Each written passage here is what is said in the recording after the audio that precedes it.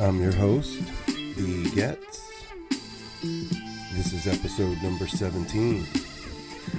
17 for a kid. Coming to you live and direct from Oaktown, California. Riding high off New Orleans Jazz Fest 50, indeed. And we're so happy to be back here with you.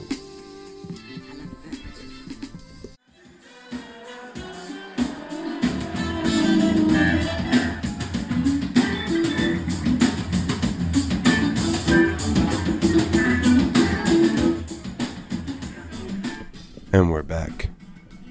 The Up for Life podcast. Super stoked for another episode and really just floored by the response down in New Orleans. And since we've been back to the podcast, to the articles, just to the work that I've been cranking out dutifully, just been a very humbling and gratifying experience to have it all be received in such a way. And I made a post about it on the social, but I just wanted to, start the thanks section of the Up for Life podcast, where I kind of just give a nod to an organization or company or group essential to this thing that we do, this thing of ours, La Cosa Nostra. So going to be giving a lot of love to New Orleans and Jazz Fest and such, and different artists and promoters and companies. Proud to be affiliated with several, and I just wanted to give the thanks to the community itself, give the thanks to everyone who's out there doing the damn thing and contributing their energy or their art or their vibe or has some sort of job or role in the whole wheel that turns. So there's a deep bow of gratitude towards the music community and the cultures that surround them. I'm going to stop talking for a few minutes here and let Kamasi Washington tell you how I feel, how he feels from about 5 a.m. at the Maison for Firepower. With Deitch on drums, Tony Hall on bass, D-Vibes and Ivan Neville on keys, and the big man, Kamasi.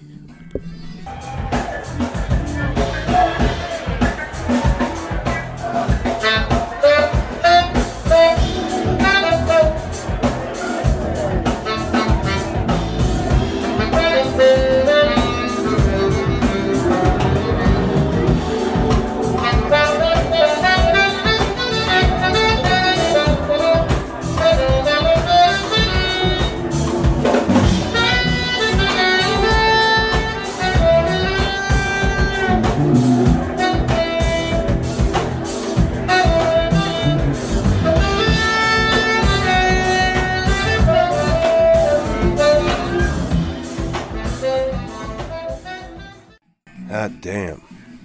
Kamasi Washington, saying it better than I ever could. Here on episode 17 of the Up for Life podcast, thanks to my man Randy Bears for that excellent video. You can find it on the Funk It blog on YouTube. So that's where we pulled that audio, and I'm actually watching while I'm talking just to kind of get in the Jazz Fest frame of mind. Roosevelt Collier in the mix, Joe Marcinek, Ski Rack, Maurice Brown. Shit got real. Anyway, I wanted to play that for y'all as a testimony and my gratitude and reverence for this community. It enables me to create, document, and just immerse myself in such a way. And that's why we're even here at the Up for Life podcast. So big up yourself, as they say. And now we're going to transition to some of the feature feature interviews of episode 17, the Up for Life podcast, starting with Billy IUSO and the Restless Natives. Someday I wake up in the afternoon. Someday I wake up in New Orleans. One day I wake up here with you. You don't stop the rain when it's falling. You know the sun's just around the bend. When we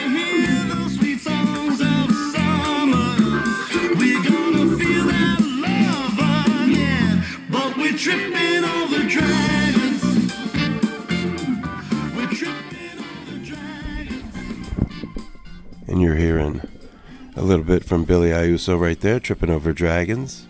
Billy is a rock and roll troubadour, as I like to say. It's a cat I met on Jam Cruise a few years back, and we've kept in touch, and I've been a fan of his and a listener and somebody who pays attention to what he's doing and what he's up to. And he's a wealth of understanding and knowledge and perspective. And we touch on a number of topics close to my heart and of interest to listeners. Certainly a bunch on our shared love for the Grateful Dead and maybe how we transitioned out of that being the dominant force in our lives. We shared a little bit of that before we got into his path as a singer-songwriter, guitarist, back from the Brides of Jesus and the mid-'90s when his friend Jaik Miller, and we talked about that tragic passing of his friend Jaik and the late great singer-songwriter's influence on Billy and others.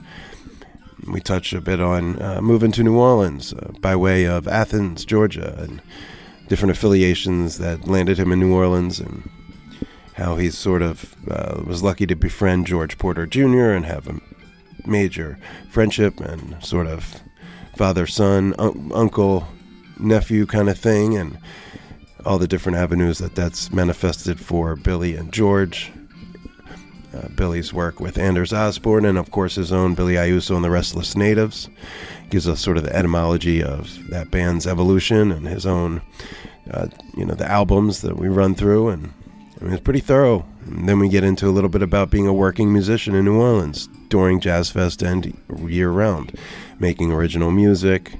A little bit, of course, about the discussion that we've been having in the community about booking over Jazz Fest and local musicians working and tribute shows. And, he thought he really took the high road and just basically expressed, his own reality without casting any shadows on anybody else. And that's because he's a gentleman and a solid cat and understands that, we're all friends here and that, I just wanted to give him a platform for him and other local musicians to be heard musically and perspective-wise, and maybe we can continue to work towards a happier medium that works for everybody.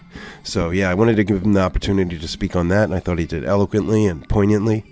And then we touched at the end on something I wasn't even expecting, which is his own battle with prescription opiate pills, a demon that I personally shared, and I guess will always continue to share, because it's forever, even if it's not today. So that was a sobering reminder, and even better, he chose to talk about his own experience using kratom as a sort of medicated assisted treatment, something that I spoke with at length with Jeffrey Dupuis when he was on the podcast, and was happy to hear Billy expound on his own perspective with that as well. So without any further ado, as we wrap up Tripping Over Dragons, we give you Billy IUSO live and direct from his backyard in uptown New Orleans over Jazz Fest 50 back in late April.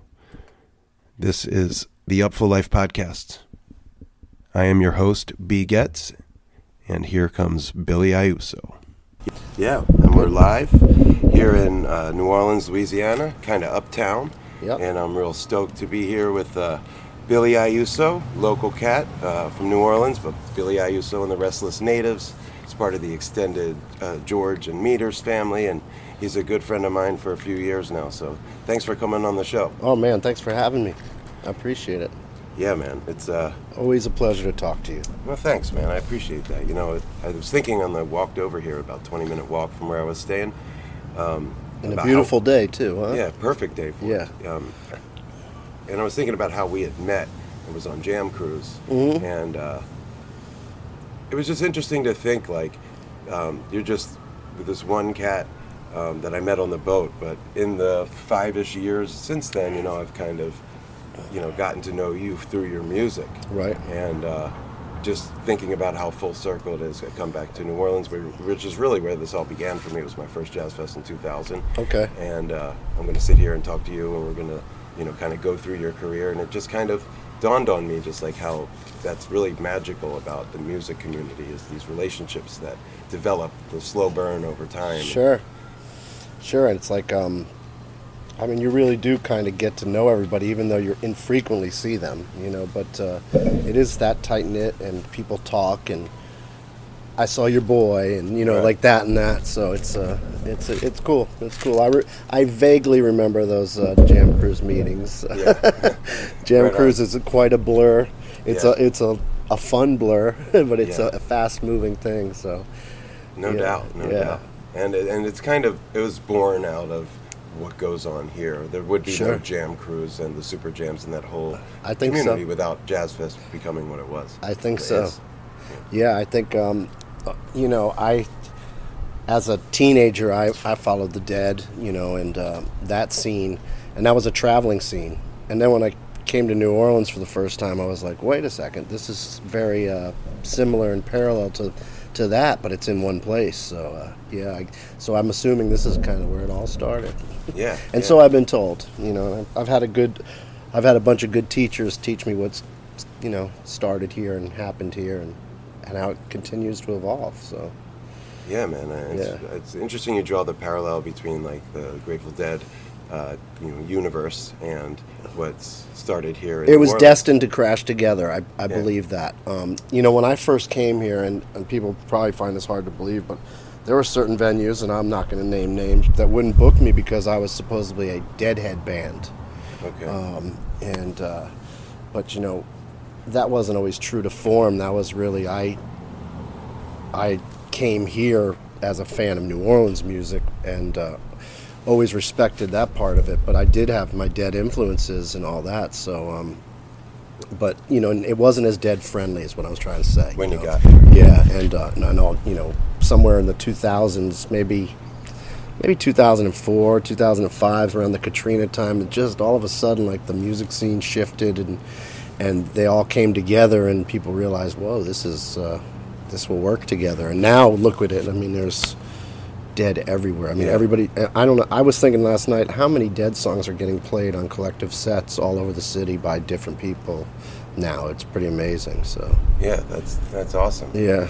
And I kind of think of you often as a local cat because you've been here a long time and you're super dialed, but you're Yeah. actually from the Northeast like myself. I'm from, I was born in Port Chester, New York.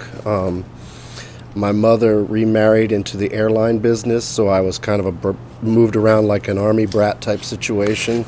I lived in Texas and Florida. And then I finished my high school in Connecticut where my dad was living at the time. And so I springboarded from there to, you know, Rhode Island, and then I did the New York scene with my bands and stuff. And then I eventually moved everything to Athens, Georgia, where I was there for about 3 years, and then I came here. So it was, I was always going where the music was. Providence was a college town, so I was able to survive as a musician. It wasn't big enough there for me, so then I moved to Athens, Georgia, with the widespread people were kind of putting me under their wing at the time.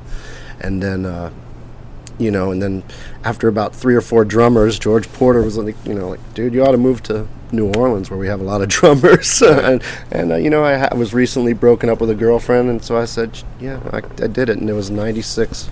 I moved here, so So it was a year after Garcia died. yeah. Interesting. Yeah. I wanted to kind of ask just how did that happen for you? Because I was lucky. I got to see a little bit of Grateful Dead before Garcia passed. But I'm a couple years younger than you. I started seeing them at 92 till the end. I started, I think it was 84 in Worcester. It was my first show. My father's a Deadhead, so I was already familiar with it. But like I told you earlier, I moved back to live with him. And when I did that, I was kind of from like the Deep Purple, Led Zeppelin type world. And then when I moved back to that area, the kids I started hanging with were Deadheads. And knowing my dad already knew it, I was already familiar with the music, and I was like attracted to the scene. So that kind of how it fell into place. And I mean, I did it up. I mean, I went from 87 to 89, I saw every show, you know. Wow. So like I saw a lot of shows. Those were busy years. They were busy years, yeah. I mean, in living in the Northeast at the time, you know, they would come 4 times a year and play within 5-hour driving distance, you know, I don't know, 15 times every season. Right. So you could stack up your shows, and I saw a lot. I got to the point where I was almost, I think kind of the way when Brent passed, and Jerry kind of lost interest, and I know that's kind of been documented, Right. kind of. And for me, I felt the same way. I was looking for something else, and that's what I started peeking towards New Orleans. Little Feat kind of hit me to meters and all that stuff, and I led in that direction. And I got more into that, and when I did that, I formed Brides of Jesus, which was really a jam band, like what everybody's kind of doing now. We were doing it in the 90s, and there were bands out there, but there weren't as many. There was the Jupiter Coyotes and the Solar Circus and all these bands, but There was a scene, though. Moon Boot Lover, Right. and like those bands and stuff. And so there was a scene, but it was a lot smaller. There was a lot more work, and there were also the DJ thing hadn't exploded yet, so the frat parties were still hiring bands. So that was funding your tours. You were going to play a frat to make the money, and then you were playing 3 club shows to, for your head. So, Right. but always follow the music, and that's why I'm here still. That's kind of this is the epicenter for what I do. Yeah. It's interesting that you say that, around the time when Brett passed, and Garcia's interest waned, so did yours, because that's kind of, and I'd love to probe lots of Dead stuff, but I really want to talk about you. Yeah. But I just wanted Me too. I'd rather that too. We'll skip it then. We'll No, go ahead. I want to hear what you got to say. I just wanted to know, did you sense, because all of a sudden it's stadiums and this just became this super commercialized thing, and if you started going to 84, you probably saw it really evolve like that. And that's I kind of got the tail end of the good stuff, and then the stadiums were definitely a big turnoff for me. And as a musician, as I got more professional in what I was doing, I like to see it from a musician perspective, and you really lose that in a stadium completely. I mean, and to this day, I still watch bands from the side of the stage just because my ears like it better. It's like it's my world. So, it changed, but I also changed. I was sitting there going, man, I'm buying tickets to these guys' gigs all the time, and I want to play music. So, and it was pop. That New York scene with, like we mentioned, was rolling, and so I kind of just got on board, and I bailed on college, and I just put band together and kept rolling.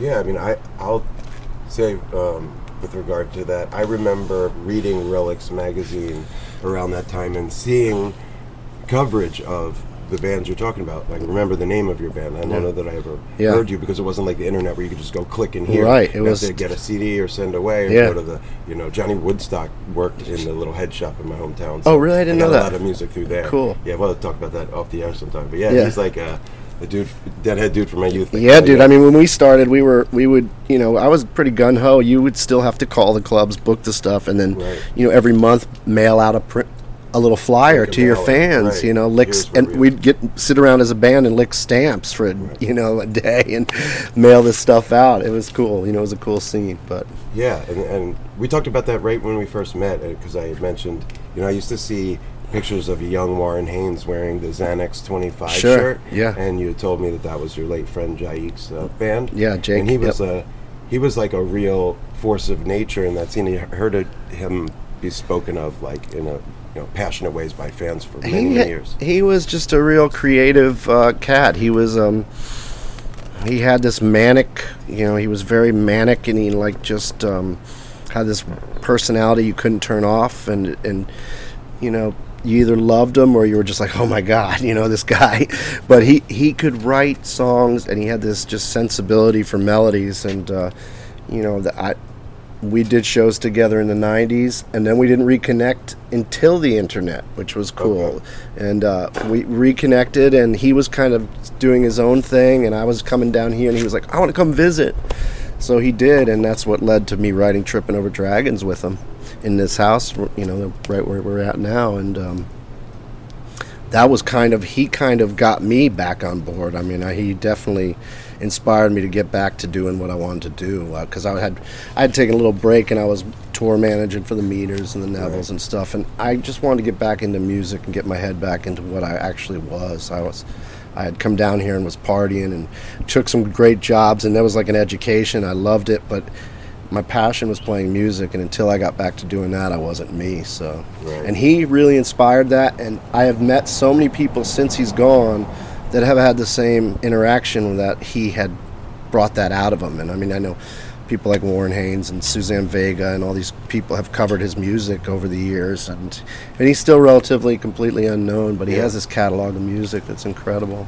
Yeah, I remember reading about him back in the day, and hearing about him passing, and seeing you might have written a commemorative thing on the web once or twice. Yeah, he was a big part of it, and we wrote a lot of songs together. He left me a few in my computer after he was gone. Wow. That were just like, of course I was going to get to him at some point, but when he passed, I went looking for him to find him, and they're on my records now. And he was always in touch with the other side, which is weird. He was always kind of thinking he was going to leave early. We reference it a lot in his songs and stuff, and he's still around. Not many people playing his music, so I'm pretty committed to continue to play a couple of his songs a night. So yeah, that's beautiful, man. Yeah, he was a big part of my music career. So right on. Yeah, I got that from you, which is why I wanted to bring it up. Yeah, for sure. Go through the history. Yeah. So from that period of time, Brides of Jesus, you moved to Athens, you said, and under the widespread ring. And did you kind of immerse yourself in, because Athens at that time was also a bustling jam metropolis. It was fun, man. It was a really fun town to work in, and bands for Athens, people would book them, so they were popular on that little southern circuit. It was centrally located, so you could go to Tennessee and North Carolina one weekend and then head to Alabama the next weekend and Florida the next, and you just keep working, and it was a blast. But it was too small once again for me. I just kept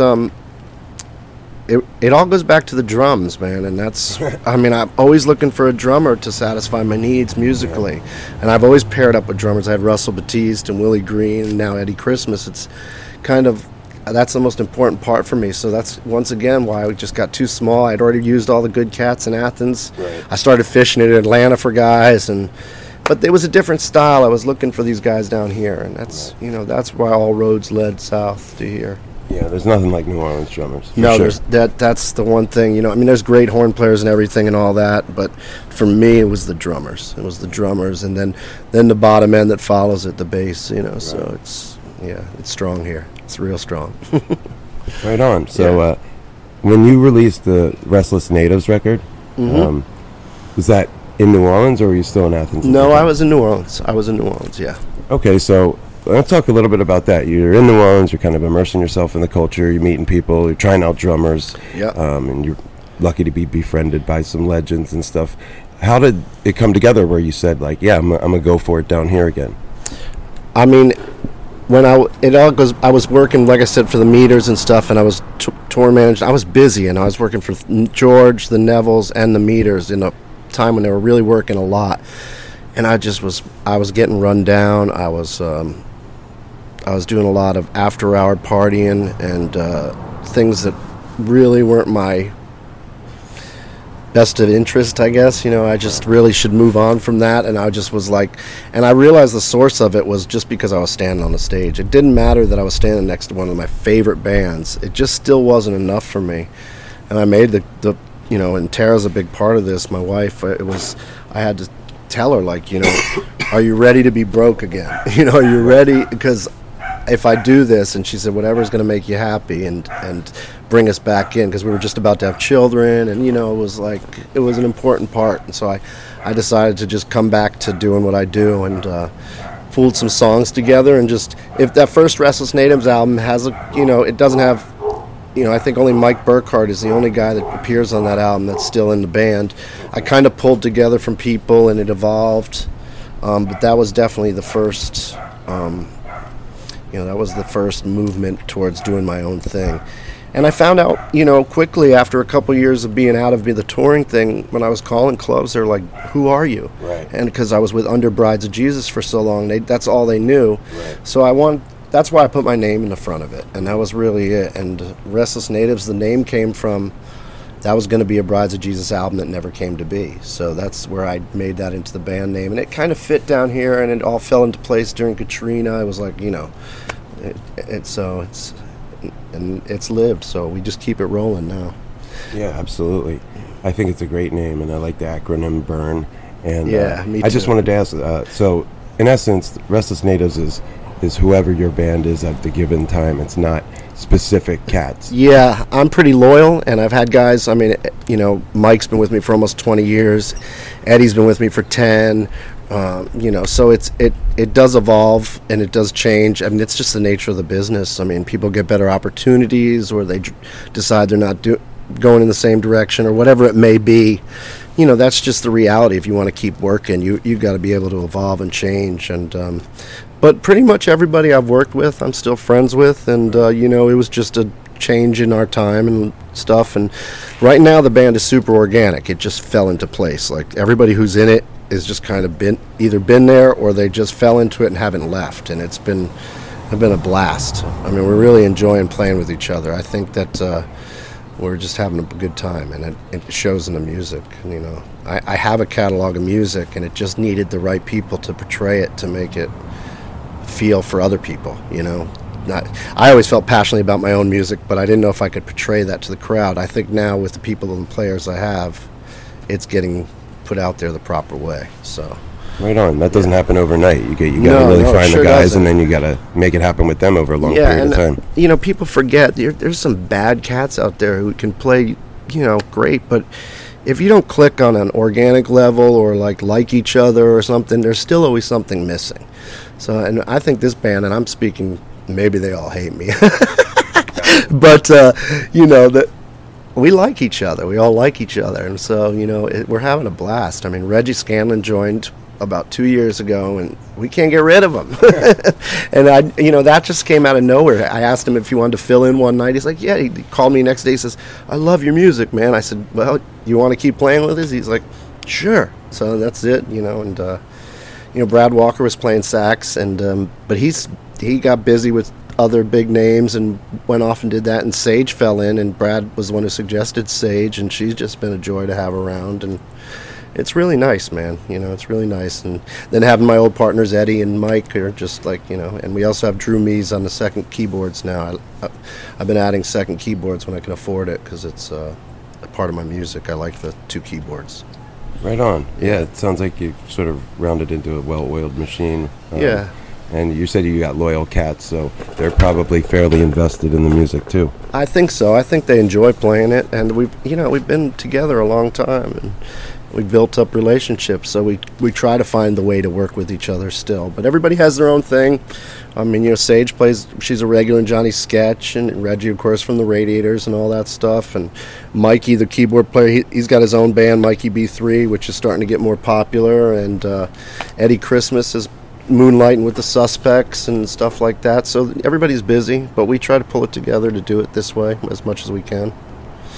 Right on. Yeah, it was be remiss. We talked about the GD, and we're talking about New Orleans, and you can definitely hear, especially in the earlier stuff, your worlds colliding, and even when you're doing your take on the other one, sure. It's kind of informed by the fact that you live here, and then I'd be remiss if I didn't ask about reggae, because reggae is such a huge part of your DNA, and I was just curious maybe how that came into your universe, and how you put that out into your sort of mystic brew.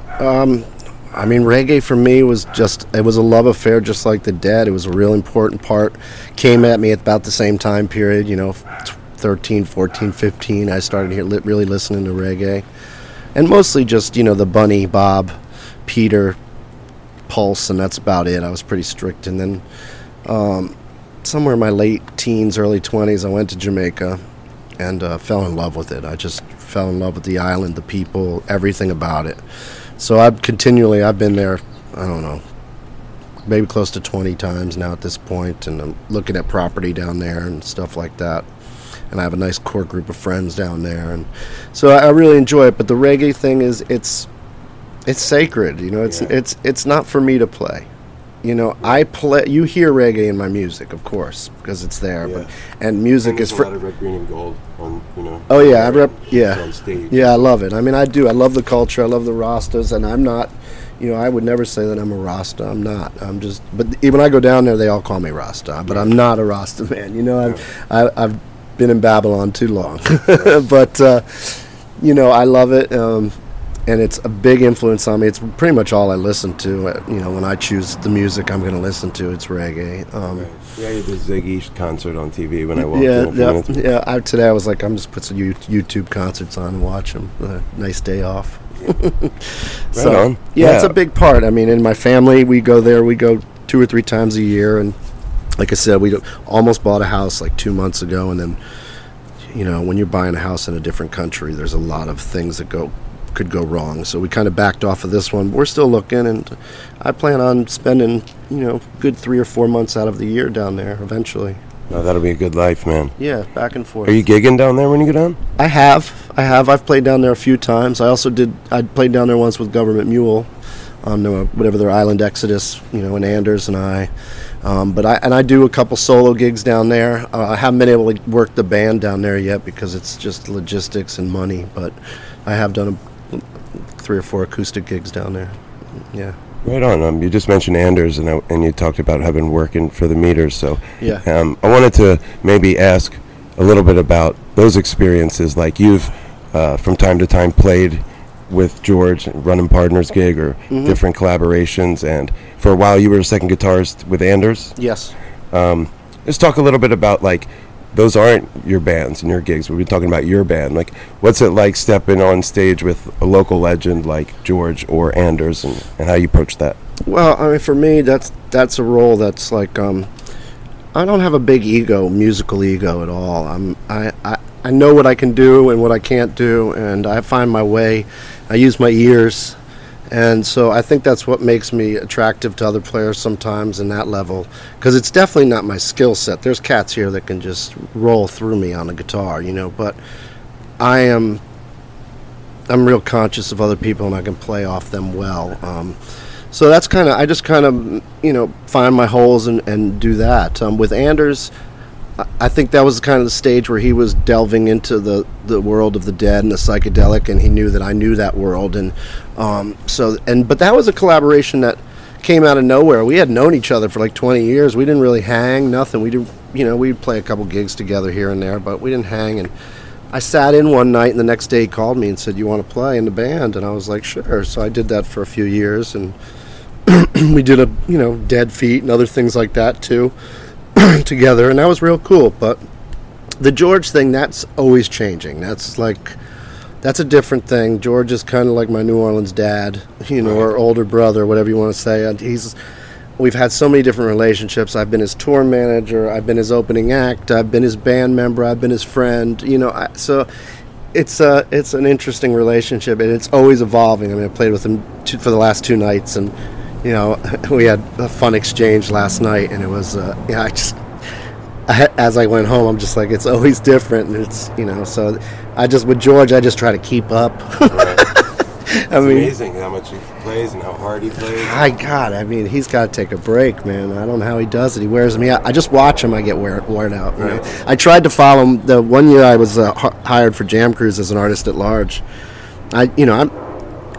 I use George. A lot of us do use George as an inspiration here, like as far as, you know, how do we do it, and how, you know, George does it, let's do it like that, you know. So, you know, I said, well, I'm going to follow George at Jam Cruise. I'll try to sit in with as many people as George can sit in, you know. Right. Boy, and I was exhausted, man. It kicked my ass. I bet, man. I don't doubt it. Yeah, it's just seeing him down here is just he's astonishing. Insane. He's insane. He's a force of nature, man.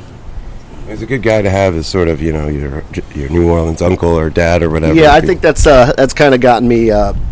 You know, it's great to have him, but I'm sure there's been people in the scene that have been like, oh yeah, damn, Billy, he's under George's wing, you know, or whatever. But you know, he's great, and I mean, it goes way back. His wife was the one who sent me newspapers, you know, with circled apartments, you know, before I lived here. I mean, this is like, you know.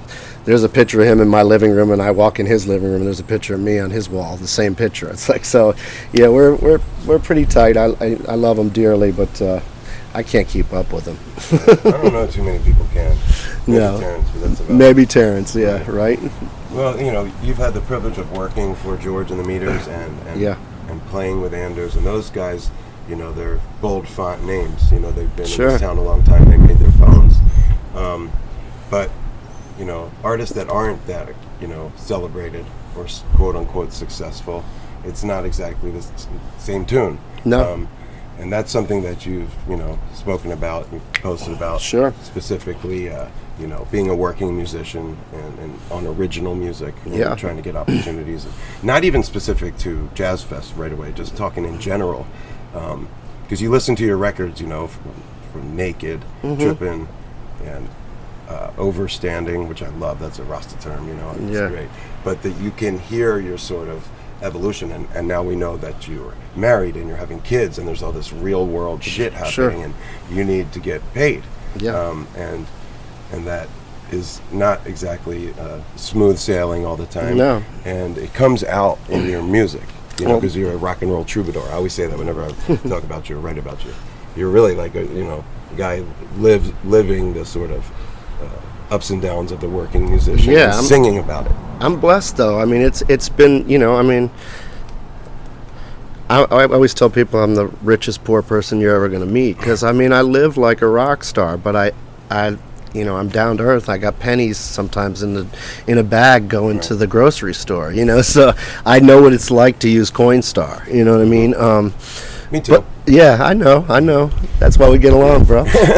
But yeah, like, and for me, I ride the rails, you know, because I can play with George and I can get my name booked right next to him. You know, I share a billing with him. But then on the next level, you know, I'm not a shoo-in for Jazz Fest every year. I'm not a shoo-in for the French Quarter Fest every year. You know, I got to work to get those. So it's yeah, it is hard. It's hard, but the climate has changed. I mean, this new cover band sensation thing is really just like, and I love playing other people's music. I've done it my whole career, but you know, like the audience is so hard to get out for an original band. I mean, you know, for example, you know, cats in my band are getting noticed for bigger bands that they're in, and people are coming to me, "So you ever seen this guy?" I'm like, "This guy plays with me for 20 years." That's because they've never come out to see what I do originally. They see me with George or with somebody else. So it is a struggle to get them out for that, you know, and they're missing out because that's the stuff we all work on. Like, you know, when we're shedding and rehearsing, we're working on our stuff. We're not working on everybody's version of Fire on the Bayou or whatever. You know, that's a jam. And there's magic in those jams too, but there's also magic in the stuff that we work on. And it is very frustrating at times, but it really is up to the audience. You know, I mean, if they're not buying the tickets, they're not buying the tickets. The club owner's not going to book it, and blah, blah, blah. And it goes down the line. You know, you could try to put blame elsewhere and say that it's artists coming in and all that. But that's true to a point, but somebody's giving them those dates. Like, you know, and we'll get to, like, Jazz Fest where it's condensed even more. And, you know, somebody's renting that room to the outside promoter. And, of course, the outside promoter is going to bring in the bands that he works with all the time because that's the way the hustle works. And they found out that there's a hotbed down here in last week, April and May, in first week of May. So, you know, it's up to us as a community to save what we do. And we can't do it by ourselves. I mean, so it has to be something where we all pull together and try to make it happen. But I always try to make sure I get at least 2 or 3 gigs with my band, you know, and if I have any pull where I can say, please, I want to use my band, I don't want to do it this way, I try to do that. But, you know, don't get me wrong, I love playing with the other stuff too. I've learned I just kind of got to balance it now, and that's the only way to survive. But it is tough. It is tough, and there's a lot of, you know, I'll go from, and this is pretty candid, I mean, I'm just going to say that, like, you know, I'm going to go from the end of May till probably mid-July before I work again, you know, so, and that's just because my side guys are working elsewhere, or, you know, and I can't string together enough dates. You know, I could maybe go do a weekend here and there, but that's the reality of what we do at this level. So, you know, I have a very supportive family, which is great. My wife, she has her own business, so, you know, and the house is paid off, so it's, you know, we just eat some mac and cheese for a little bit, and we'll get back to. I dig too. Well, you know, and I want to, you know, I'm an out of towner, right? And no secret. I'm an out of towner too, right? Originally, right. But just with what we're talking about with regard to bookings and stuff, and again, I like to think about things like full circle style. So I came down here in 2000 for the first time. It's my 17th Jazz Fest out since 2000. And the reason I came down is because they announced, I was unfamiliar with New Orleans. I was 20 years old. Right. And I'd been here once on Fish, when Fish came through in September of 99. Anyway, my point is, what got me down here was they booked Les Claypool, Trey, and Stuart Copeland as the first Oysterhead show. It was like the first Superfly Super Jam at the Sanger. Yep. Ironically, it was also the first Garage à Trois show billed as them. They opened, and they real talk, they blew Oysterhead off the stage, and they played before me, and it was totally unfamiliar music, both bands, right? Right. And since then, I've been lucky and privileged to come down here, like I said, 17 times for Jazz Fest, and I've watched the culture morph, change, evolve, whatever it is. Sure. It was a special occasion, the Super Jam, the big tribute. There was 1 or 2 every year, you Right. know, when I started coming here. But the reason we came here was because to see George at Jimmy's or the Leaf. Sure. And see Rebirth. And Yeah. that's why I went back and told all my friends, we got to go to Jazz Fest next year, and now we're doing it all these years Right. later still. So I got to say that I feel, as somebody who comes down here and enjoys that as an out-of-towner, there's a certain culpability, as you mentioned, as I'm an audience, and where am I going and where am I spending my money? And, Right. and I'd have to say it's not 50-50. Yeah. And that's something that, you know, I want to be a part of evening the balance. Yeah, Because it's not. It's definitely changed completely on that end, and you have to. I mean, I don't know how to put it, but I've just evolved to try to survive. But you're right. It's less of that now, and I mean, even everybody's feeling it. Even the George Porters and the Rebirths and that, they're feeling it too. I mean, they're having to work in other situations, and instead of people coming to see the running partners or and but I don't know. there's got to be a happy medium. It doesn't have to be one way or the other way. I agree, and I don't. Like I said earlier, I think that everybody's got the right to make their hustle. You know, whatever they need to do to make it work. And I appreciate all the musicians, you know, that love coming down here and playing with everybody. It's awesome. You know, these are our, you know, it's a touchy subject because these are people you work with all year round that are your friends, and you respect what they do too. But you know, there's also a little like, hey man, this is my city. You know, like I went from 14 gigs, you know, in 2 weeks to, what do I have, 6 this time? So, you know, and I'm pretty happy with what I have this time. I'm actually, last year I think I only had 3. Right. You know, so. No, I think it's an important issue. We talked about it with Derek Smoker when he came on the show, and you know, there's been a lot of discussion in the Jazz Fest group we have on Facebook about it. And it's not about pointing fingers and stuff. It's about like solutions. Like I want to see you win, and I want to see everyone who still comes down here enjoying themselves and coming back, but not at the cost of like losing the culture, because we're not you can't do this anywhere else. I don't think people realize, and I maybe this is, you know, but literally for me, when I'm doing my taxes at the end of the year, April was a third of my income all year, and now it's not even close to that. You know, so that was how important those 2 weeks were. That's why you have this mentality where people take 17 gigs, because this was our time to get our money, so we can make it through the summer. Because so hot. if y'all never been here in the summertime, man, it's, you know, it gets pretty slow. It's a pretty slow. It's a cool vibe. I like it. I mean, I'm so used to it. I love it. It's just, but it's like, I guess it's like the Northeast winter. You just kind of live inside, and you know, I watch baseball. Right. So you're a Mets fan? Yeah, I am. Yeah, we won't talk baseball. Okay, we don't have to. 'Cause, well, you're a Phillies fan, so you know, let's We're keep getting along pretty good. Yeah, let's keep it that way. Right on. Right on, man. Well, I hope that just by listening to this, maybe makes some people think. And consider. I like the fact that, and people misread it on social media and everything. It's just, we're just talking. You know, we're just expressing our honest opinion.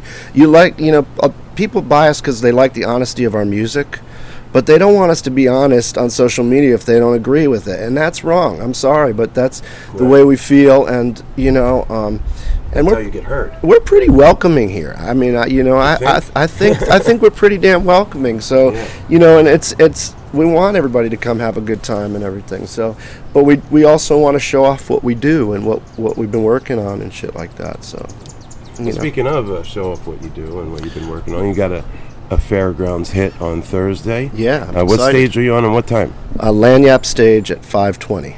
I love the Lanyap. I've been there many times already this year, and it's a sweet little setting away from the madness. Yeah, we were playing at the middle of the day when the Stones were playing, and you know, but then they have us closing now, the Lanyap, which is nice. Once again, we're up against Widespread Panic, but that's okay. That I've done that before. It seems like the last 2 times I've played fest. Panic's been on the other stage. But it's all good, and there's enough music to go around. I'll be at your set longer than Panic, that's for sure. And I like Panic; they're cool. But Well, they I'm got a gonna long see it. set. You can do both. They got a long set, so you can actually hear both of us, no problem. So, but yeah, we got a nice little set. I kind of went through the songs and tried to pick a couple gems from every album. Even Restless Natives? I believe there is one on there from that. I'm pretty sure there is. Yeah, Right on. yeah, we're going. So Touch them all. yeah, and I'm gonna have the regular band, and we're gonna have probably an added horn or two just for the songs with the horn section parts, because it is Jazz Fest and all. So Of course. yeah.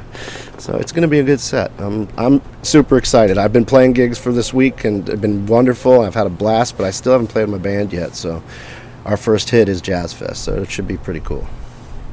Right on. And you got a little bit of press and some attention when you put out a record in 2018. I Yeah. read some stuff about it. So is that going to be it for a minute, or you see yourself going back in the studio? I've been writing. I definitely have been writing. What was the name of the 2018 record? Home? Home by the Sea. Home by the Sea. Yep. And that goes back to my love for Jamaica. I kind of wrote most of it there. I wrote a couple songs in Italy, and then in Jamaica I was traveling, and I wrote all the album. But I would love to do another album in this changing environment, and with the budgets we have. I'm just trying to figure out a way to present it. I think at this point I'm leaning towards just releasing song at a time. Yeah. Digitally for a little while, Right. and then maybe compiling it on something. And I've been doing this a long time now. Maybe I can put a greatest hits with some added bonus tracks or something at this point too, to get us something to give away. But Yeah.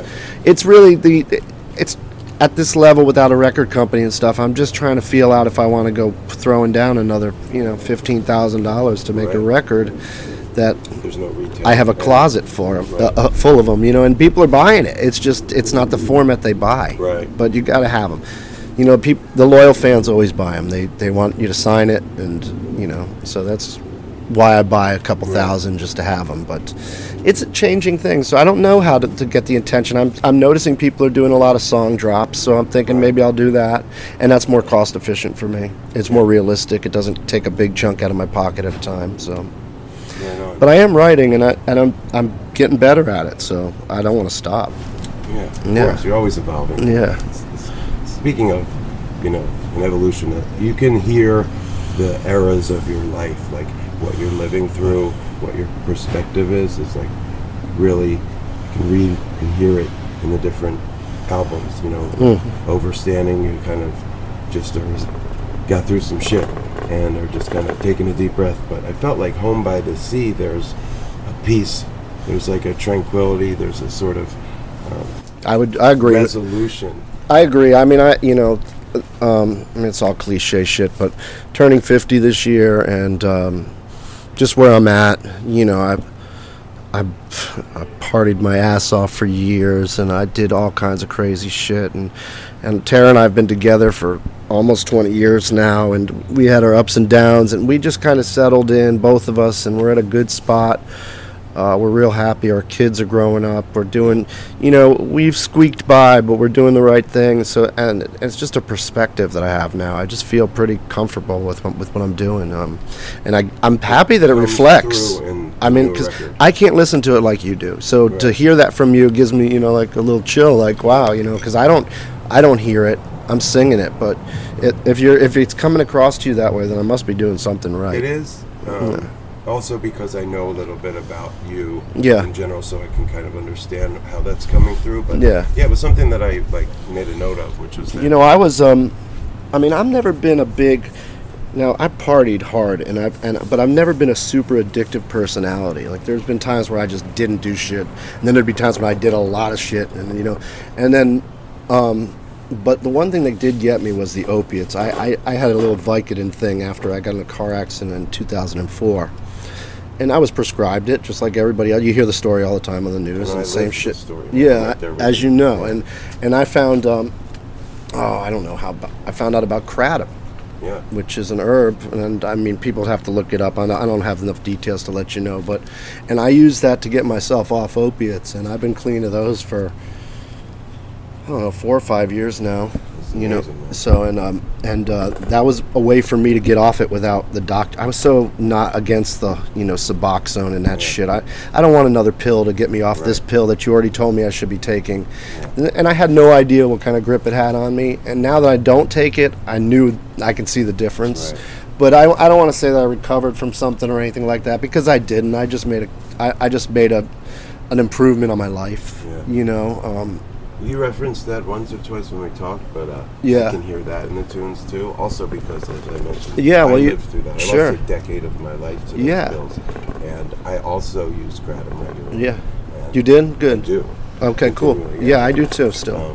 And I'm a huge proponent of it. And a couple of us have talked about it on the podcast. I spoke at it's amazing, about it. And it's unbelievable that it's been suppressed and they won't study it, because and there's a lot of slanderous press coming out. There's this some one died, and it's worship. Nobody's ever died from that shit. No, not that only had kratom in their system. That's right, for sure. There's been proven cases that there was other things involved in all those deaths. So but I mean, it doesn't work for everybody, and I think that's a cure-all. I think that's a truth for any kind of addiction. And like I said, I don't have a strong addictive personality to where I never really hit.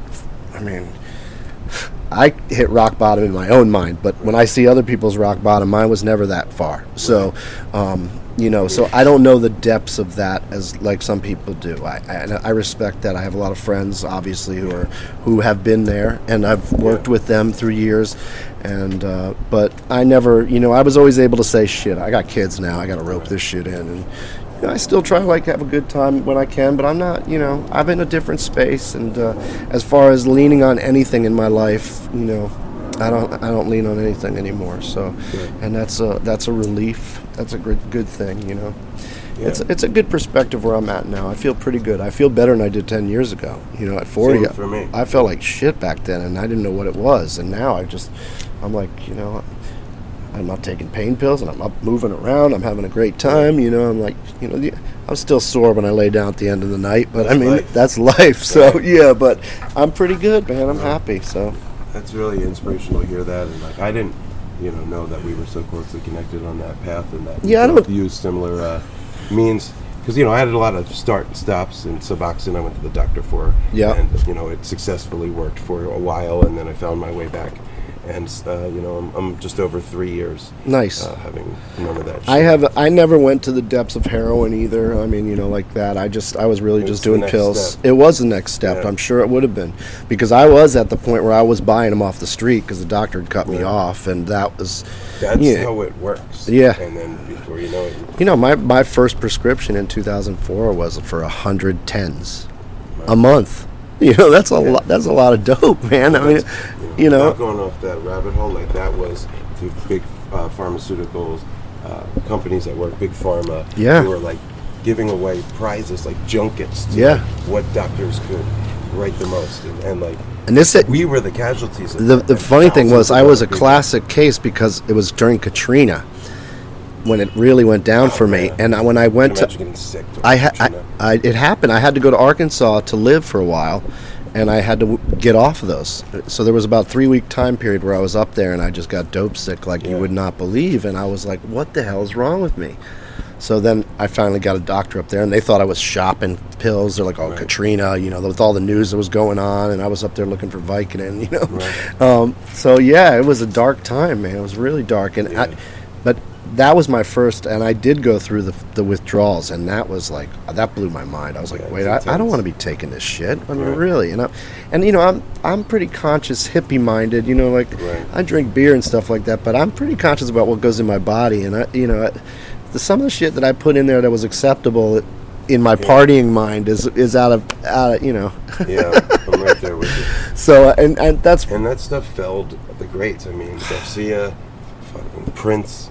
Right, Prince, sure. So that's actually his death is what finally scared me straight. Prince. I was on tour, and I had an episode where I just got really pissed at a band member, and I hadn't had that kind of rage in system ever, you know. And the road, when you're on the road and you're lack of sleep and the truck breaks down, you got all this stress and stuff, you know, it gets to you. But I also realized that the reason why I couldn't stop the rage, the anger that I had, was those pills. Yeah. And that's when I said, you know what, Enough is enough. And so I researched it, and my tattoo artist was like, have you ever tried Kratom or Kratom? And I was like, no, what is it? And she says, just try it while you're getting this tattoo. And I was like, okay. And I turned back. I haven't had a pill since. It's amazing. Yeah, I don't miss it. I mean, it's not a part of my life, but that used to be like functioning me. Like, I had to have my pill. I had to have them. Yeah. Or I was in bed all day. Yeah.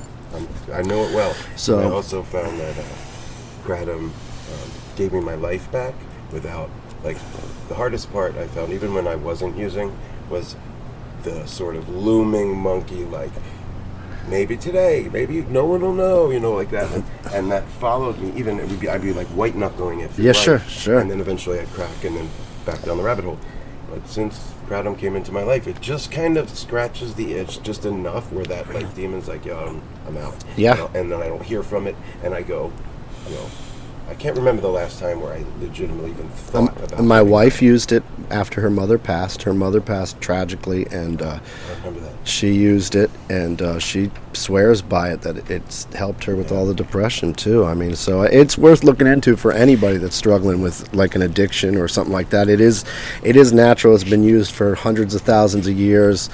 Big Pharma's trying to get a patent for the Mitrogynous speciosa so that they can put it in a pill, make what we get illegal, right, and then have a doctor write scripts for Of course they are. Yeah, so that's why we're up against what we're up here. Unfortunately, that's the way greed has overcome the human.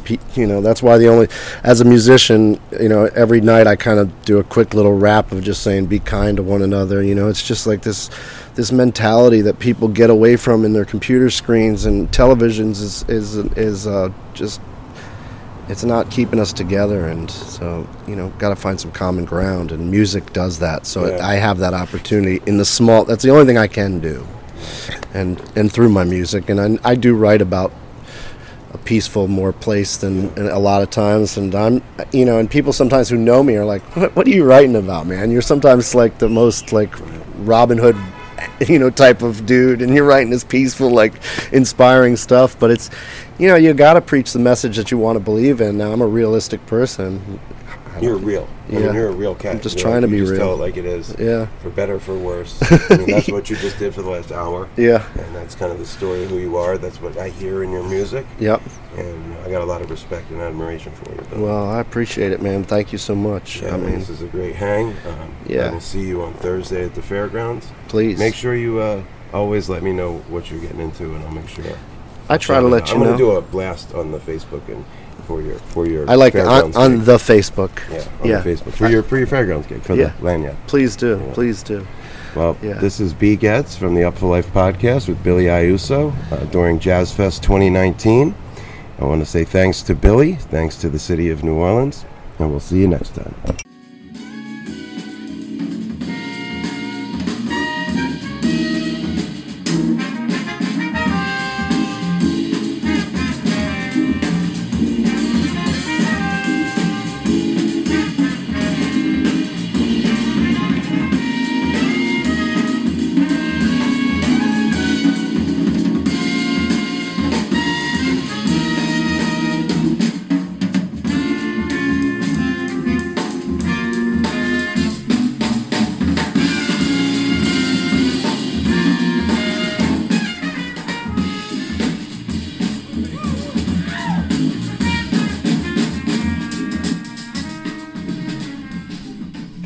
Yes, indeedy.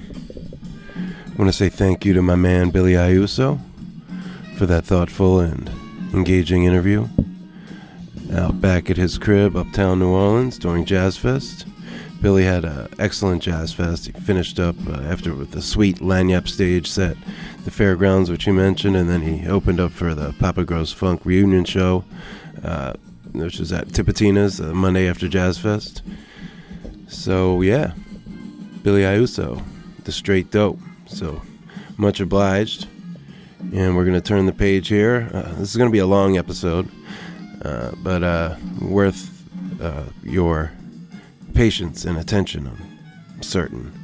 You're hearing now is my man Eric Benny Bloom, who's the next guest you're going to hear momentarily, but this is him rocking with the Adam Deitch Quartet at New Orleans' own Blue Nile, owned by Jesse Page, episode 16 guest.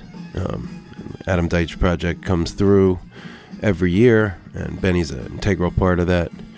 And Benny is also becoming, much like Nigel Hall, an adopted son of the city of New Orleans, and that's why I'm including him in this here podcast episode. Basically, Benny's going to have his own feature episode. This is Billy IUSO feature episode, obviously, but Benny's interview actually took place a little bit before Jazz Fest when they were out here in the Bay Area. Lettuce, that is, Benny's main band, was out here to play with John Schofield.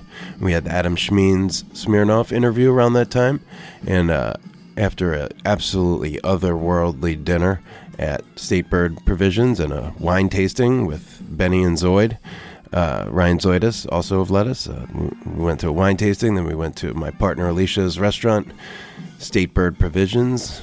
Check it out, look up the reviews. It's for real. You'll hear a little bit about the dinner in the interview. But anyway, it's not a full-length interview with Benny, but he has one of those coming up.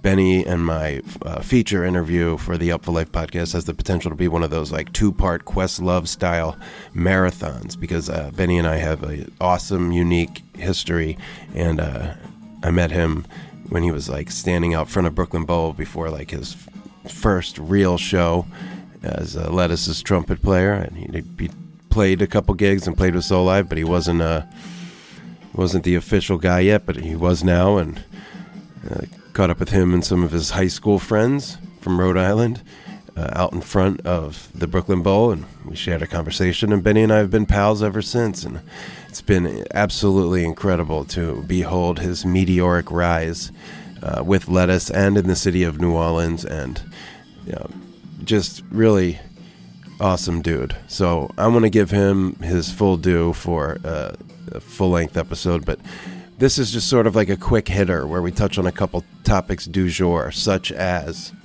the Schofield run, wine, and the restaurant experience we had, and natural wines, or natty wines as they refer to them. A little bit about Benny being a jazz cat, and a few other treats in there we get involved in, including just a snippet, little smidge on the forthcoming Lettuce album, Elevate, which it's now okay to officially say is coming out on June 14th, the day before Rage Rocks. So Benny touches on a little bit of that. So it's a quick, like less than 40-minute interview with Benny Bloom, kind of just planting the seed for the long-form interview that I hope to tape with him. Doubtful around Rage Rocks, but you never know. I'm going to shoot for it. Otherwise, I'll get him next time he slides to the Bay, which I have no idea when that is, because Lettuce's enormous Elevate tour touches on every part of the U.S. except for the West Coast. But I'm in the middle of Let season, about to finish up Let season with Rage Rocks, where I have gotten to see like 7 or 8 Lettuce sets over a 2.5-month period. So I'm not complaining, just saying that I don't know when I'm going to get to Benny for the long form one, but we've kind of talked it out and plotted it out, so it will happen.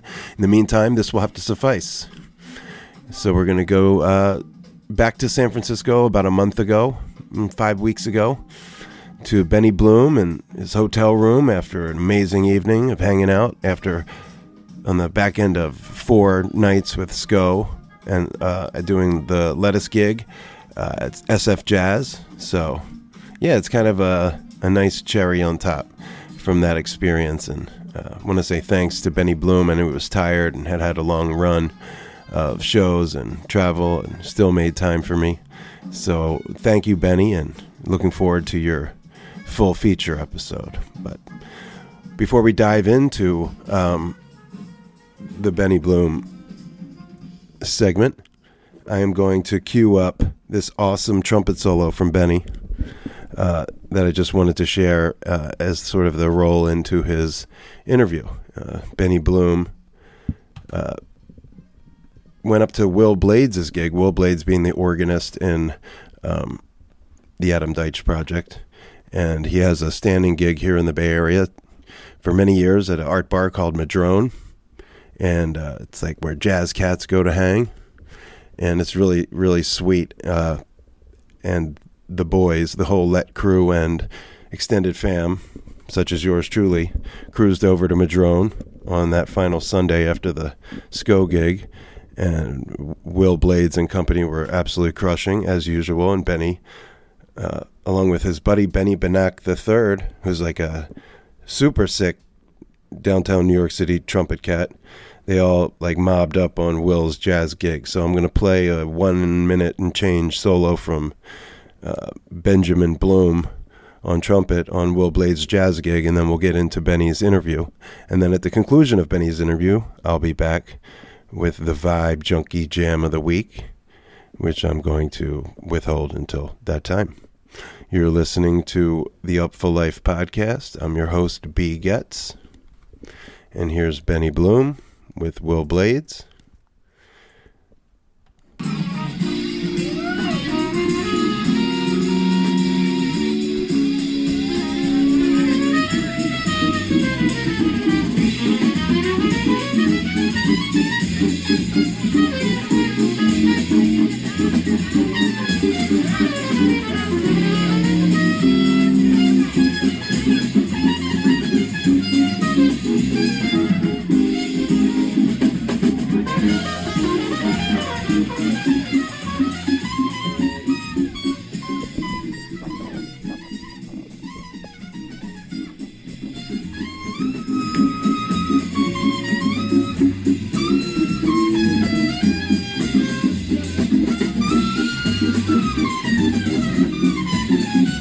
It's actually a battle with Mike Olmos from the Eddie's West Coast Sounds.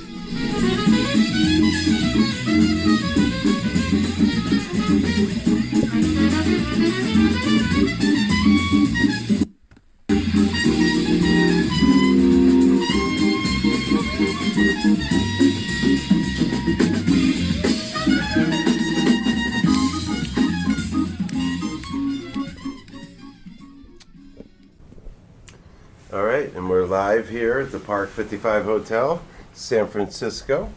This is the Up for Life podcast. I'm your host, B. Getz, and I am in a partial food coma with one of my good buddies and the trumpet player of my favorite band and just a fantastic human being, hilarious dude, the one and only Eric Benny Bloom. Welcome to the podcast, Benny. How we doing, B?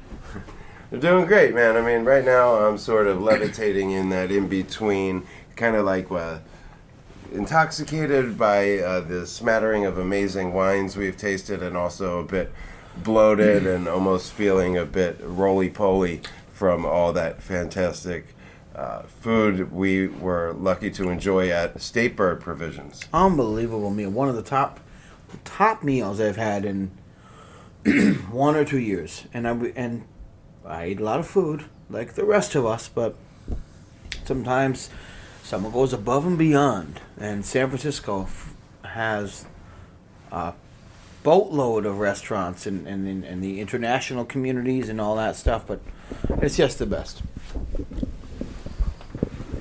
Well, I'm glad that we had the opportunity to enjoy that meal together. It's a bit humorous, but also a lot of good... a lot of good conversations, and it was a lot of drama, but the food overshined. Yeah, it was great. Yeah, and I think it was a good period or exclamation point after a phenomenal weekend here in San Francisco. For those at home listening, the reason that we're here in the Bay together at this moment is Benny's band Lettuce enjoyed a 4-night residency here at SF Jazz with their longtime collaborator, friend, mentor, musical hero John Schofield. Yeah. So let's get a few reflections on maybe that experience, because I mean, you're one of the, I shouldn't say one of, you and Nigel are the newest members of Lettuce, so you don't share that super youngest, too. Youngest, yep. Most handsome. There you go. But you don't share that Long out time. of here era Yeah, that's right. collaboration and relationship with SCO. So No. maybe just talk a little bit about what it feels like for you. Yeah, just because me being the have to be that guy, but I went to 5 colleges and for jazz, never graduated one. LOL. Yeah, you're over there. No, we're switching. No, you take that. We're having a little wine here, folks. We had a little leftover for the restaurant. What are you going to do? You don't leave the bottle. And we gave the waiters a taste, because that's what you do. When you pour a bottle of wine, you got to make sure they know what they're tasting, Anywho. What was your favorite on the evening? Of the wines? Yeah. We drank a very beautiful 2016 Crow's Hermitage wine from the northern Rhone. It's a Syrah, that's the grape, and it's like, it's not Burgundy, it's not Bordeaux, it's this other region called Côte de Rhone, which you all know a little bit, and it's the Syrah grape, and it's just great, beautiful granite soils, and just a really expressive and unbelievable classic wine, and when you can get it not too expensive, you buy it. Anyway, let's talk about some music. Yeah, let's talk. Yeah, we'll come back to some other. Yeah, matters, trust me. I hope you guys will care. I hope this is good for you. Yeah. So John Scofield, we all love John Scofield. He's a jazz legend. Played with Miles Davis. Played with everybody. He is the most famous. Ski's Eric Krasnow's favorite guitar player. Phil Lesh came to the last show. I mean, you can't find a more legendary, influential guitar player, and we all know that in the band Lettuce, and we know that everyone, when the Grateful Dead comes to see John Scofield, you got to know about it. So, Scofield is a man, and I'm a jazz dude more than the rest of the dudes in the band, except for Deitch, but that's what I do. I did for a long time, where Zoidus and Schmeens are funk experts, and I'm funky. And Nigel too, rather. They're all funk experts, and Jesus too.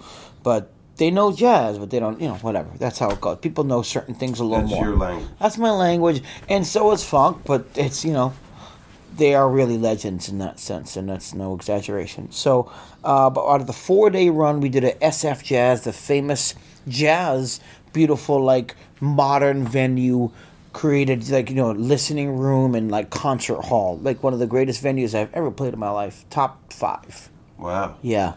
So just the vibe, the beautiful, all the windows outside you can see in the venue. They have a secondary venue that you can see off the street. It's unbelievable. I've never seen. It's a lot of money. Yeah. And the best in the world play there now. No place in New York has that. Or anywhere else. So Sco was great. He's the man. We started off the evenings playing a couple Lettuce songs, and then had him up for the Scofield portion where he played his original music, which are songs that we grew up listening to. Is on his pivotal albums that we got to nothing off the Go-Go Martin Medeski Wood, which is everyone's, I would imagine, turning point. I was extremely influenced by that album and played and covered those songs along with a bunch of Soul Live songs back in the day. That was my introduction to John. Yeah, actually, me too. To be honest, close, but anyway. And then the other album, then the next one, the big one, was Uber Jam with frickin' Adam Deitch, my boss and our best friend. He loves when I call him boss, And yeah, so then he would do his songs, 3 of them, and then we would do Lettuce songs with Scofields, which is amazing to hear the music that you make every night. I didn't write it, but Deitch or Schweens or Zoid or Jesus, So it's just a really cool experience to see Scofield on different levels. And then, because he's one of the greatest soloists in the entire world, you just open up the floodgates for him, and, he's done so much. It's like, go ahead, bro. Just you solo on whatever you like. I get to solo on this music all the time. We all do. So let's hear what he did on it. And the highlight for me, I guess, was, the last night. It's funny. And just so you know, in life, it's the same crap. You have a great day. I guarantee you tomorrow won't be the same. And it might be worse. It should be worse. And then maybe the day after, it'll get great again. It's just like, if we all have to have that yin and yang. And if you look for it in your life, I think you'll find it. But the first night was really good. Second night was cool. Third night was like, okay. And the fourth night was magical. Maybe I might have the order not exactly right, but I know for me, the fourth night was magical. It's funny. It's like you think it's the last night, so just because you're... It's funny when you're creating music, but even though you're a part of it, right? Because you're creating it, but you're also like looking at someone like B Gets, the Up for Life Mister. He's out there in the audience, but he's reacting to what you're making, but how your reaction influences your next musical decision. Like, did you like it? Should I do that again? Should I move on? So, and my girlfriend was there for most of the nights. Lisa Hess, wherever you are. Hello. We love you, Lisa. Oh, you're so nice, B. So, it was a great run. But the last night for me, I gave up all my my inhibitions, and I was like, I'm having fun, and it's cool. Yeah, it was like the second and fourth nights are the best for me. But everyone, it's funny, I talked to Schmeens, I talked to Deitch from Lettuce, and I'm like, but like after the gig, we're like, how was the gig? And then it's like, Schmeens is like, yeah, it was a great gig. And then Deitch is like, I played like crap or something. And then I'm like, well, I had a great gig. If I have a good show, like technically, if I didn't crack notes, if I had a good solo, then I'm like, great night. But if I did not do those things, I'm like, bad night. But then the ensemble can play well together and communicate correctly. Right. So it's a good night. Collectively, which is the reason why we're here. Right. But I'm just, I'm a trumpet player. I'm very it's a selfish situation. It can be because you feel like you can, if you start cracking a bunch of notes, and because people hear that crap. It's when you think people are they listen hard, and you're like, oh man, they heard it, but they're like, no, I didn't hear it. So. But it was a beautiful run, and it's going to be more. John was so happy. We might do a bunch of Europe stuff. I asked about Newport Jazz Festival. That sounds awesome. Yeah, so. Yeah, man, I feel like, all 4 nights had a merit, and in totally. One way or another. And Saturday night was when you're like, was okay.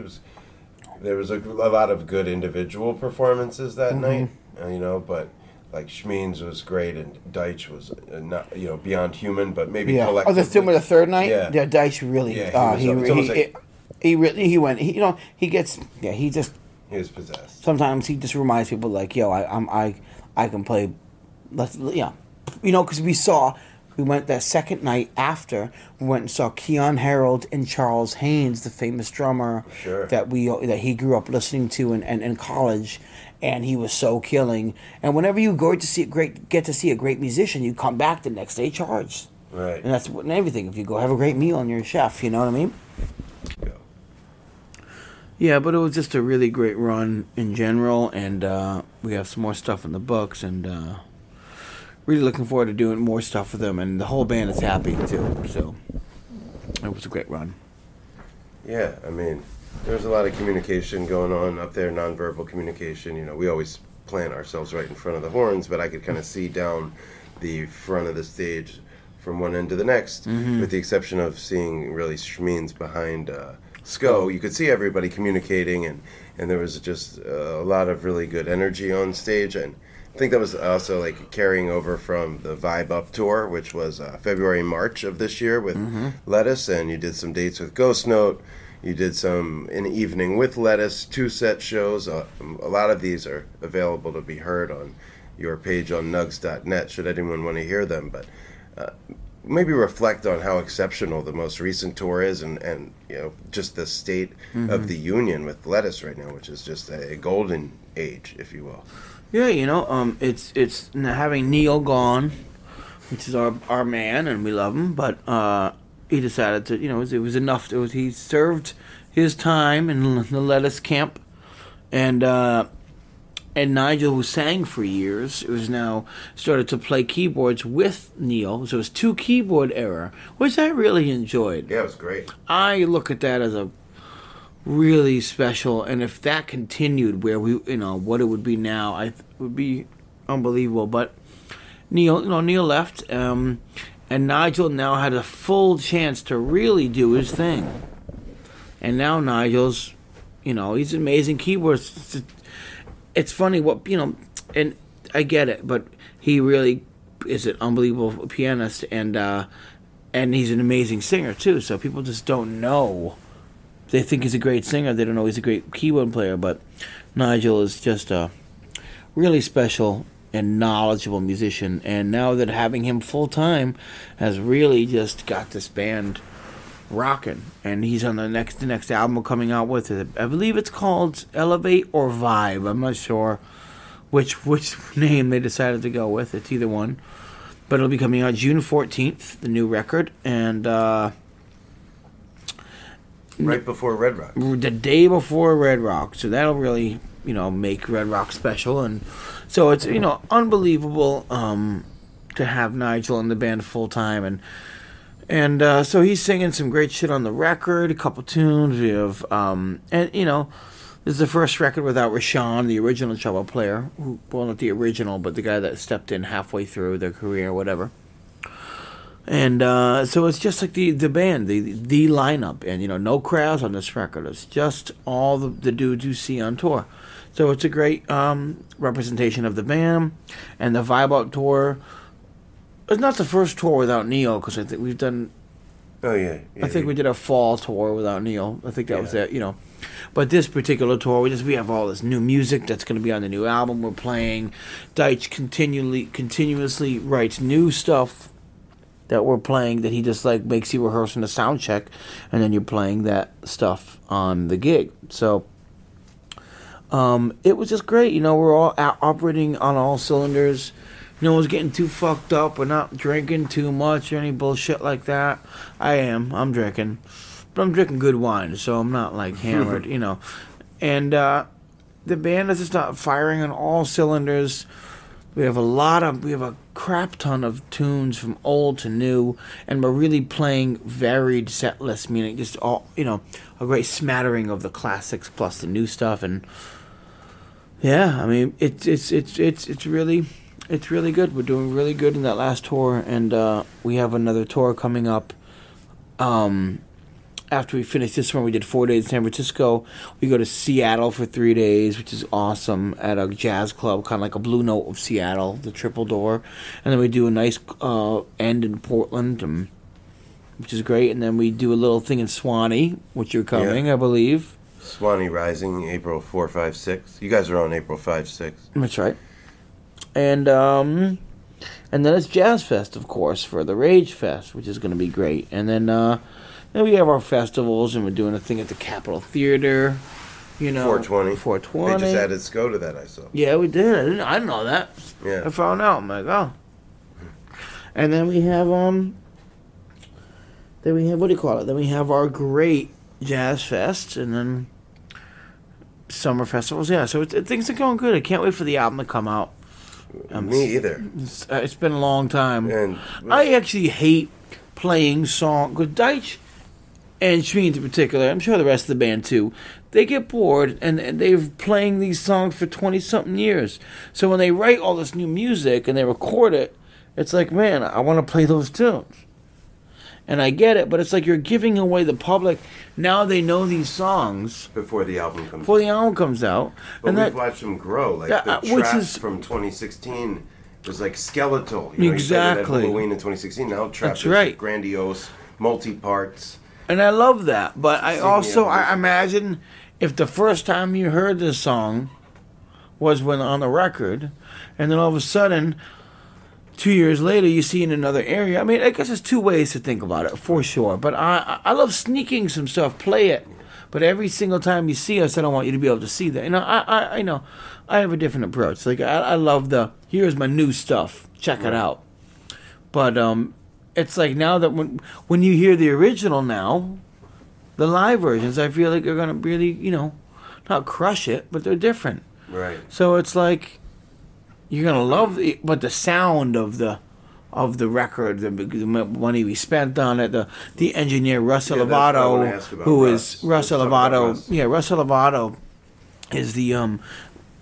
is the analog versus digital and recording and sound. You have all digital, which is all plugins and all of these computer and we all know about MP3s versus vinyl. And Russ is one of the last analog engineers of all time, modern, and he recorded D'Angelo's records, Voodoo, Brown Sugar, Black Messiah. Erykah Badu, Black Messiah, Erykah Badu. He really had a hand in the neo soul movement for sure. Roy Hargrove, the list goes on. It's unbelievable, and he's like, how did you make that happen? it's Zoidus and Schmeens and Deitch. I think Zoidus did a Soul Live record back. Russ is in New York. He's from the Bronx. He's from Staten Island.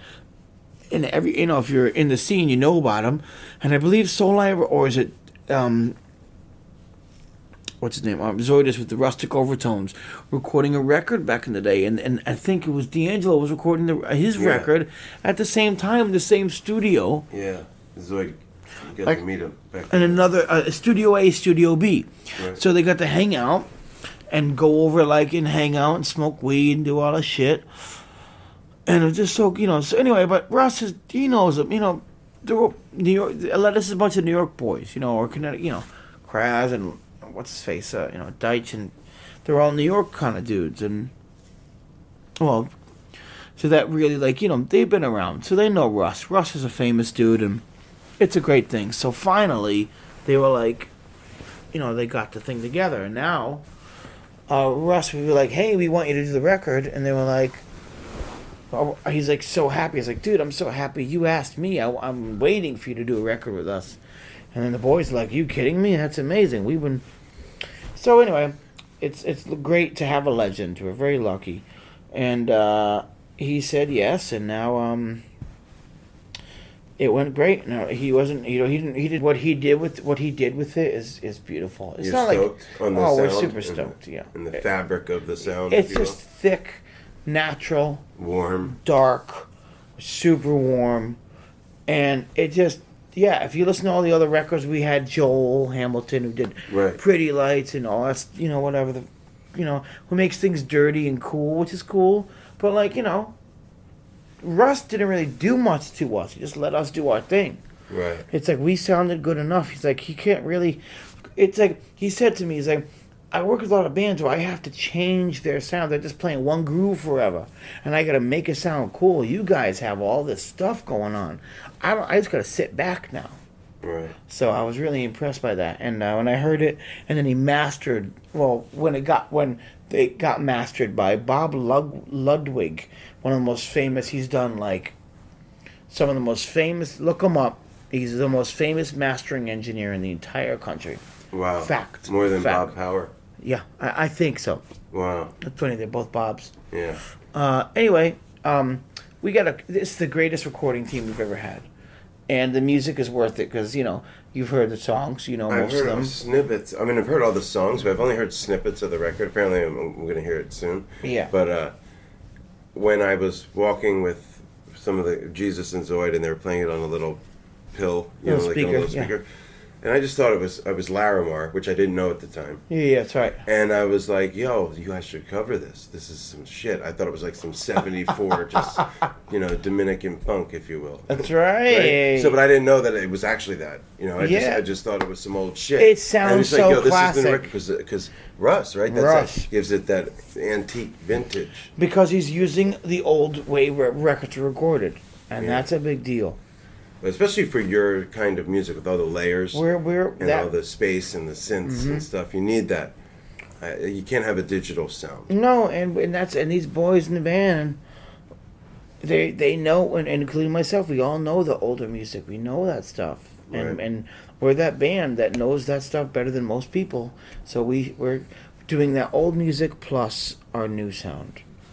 Yeah, and it's really a great combination and constantly changes. And the guys in the band are so steeped in knowledge and past recordings that it's just shame. It's you don't want to be around them. Like if you think you know what's going on, we're really novices compared to the guys in the band. They know so much about the old stuff, Right. from the hip hop, the golden age of hip hop, to real funk, and everything in between. It's just it's real, Yeah. and it's great to be around those guys. You learn so much, and that's one of their main deals is that's the it's their knowledge, and that's what they're passing on to us. So I'm happy to be in the crew for sure.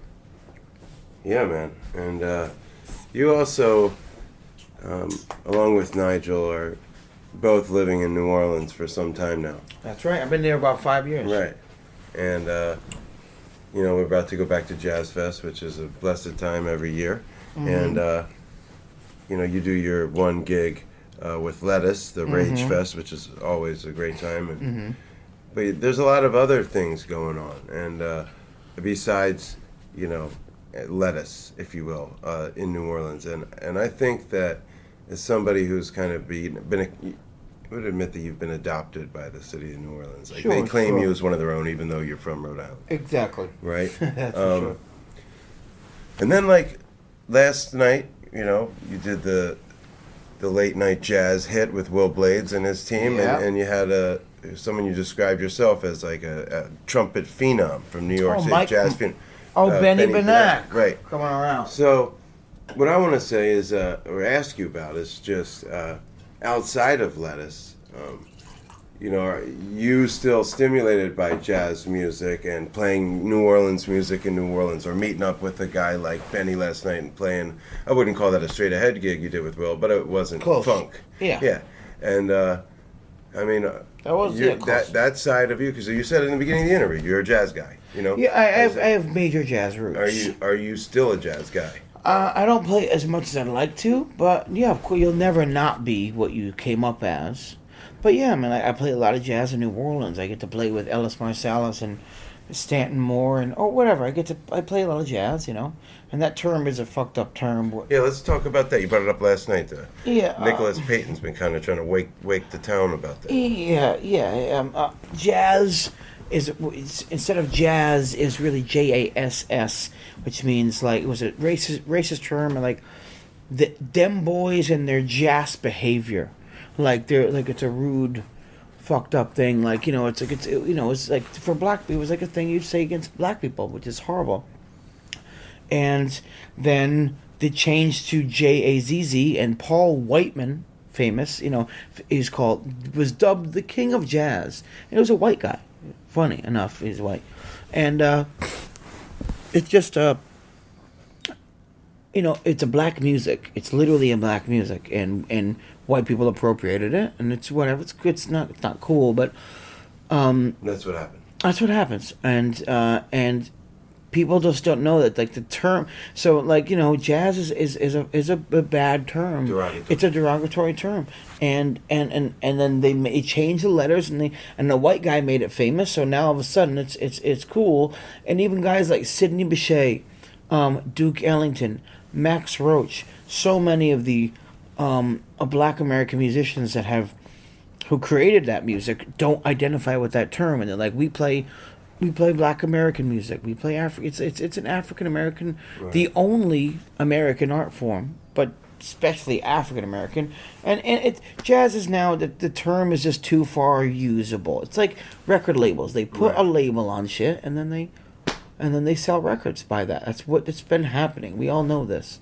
And, well, Nick Payton's saying that. Nick Payton, right? Is that happening elsewhere outside of New Orleans? Is No, that line not of really, thinking? not really. It's native to him. Now, jazz, that kind of music started in New Orleans. Of course. And But are people Nicholas outside of New Payton's dad is a very famous. He's passed, and he's a very famous bass player, extremely famous.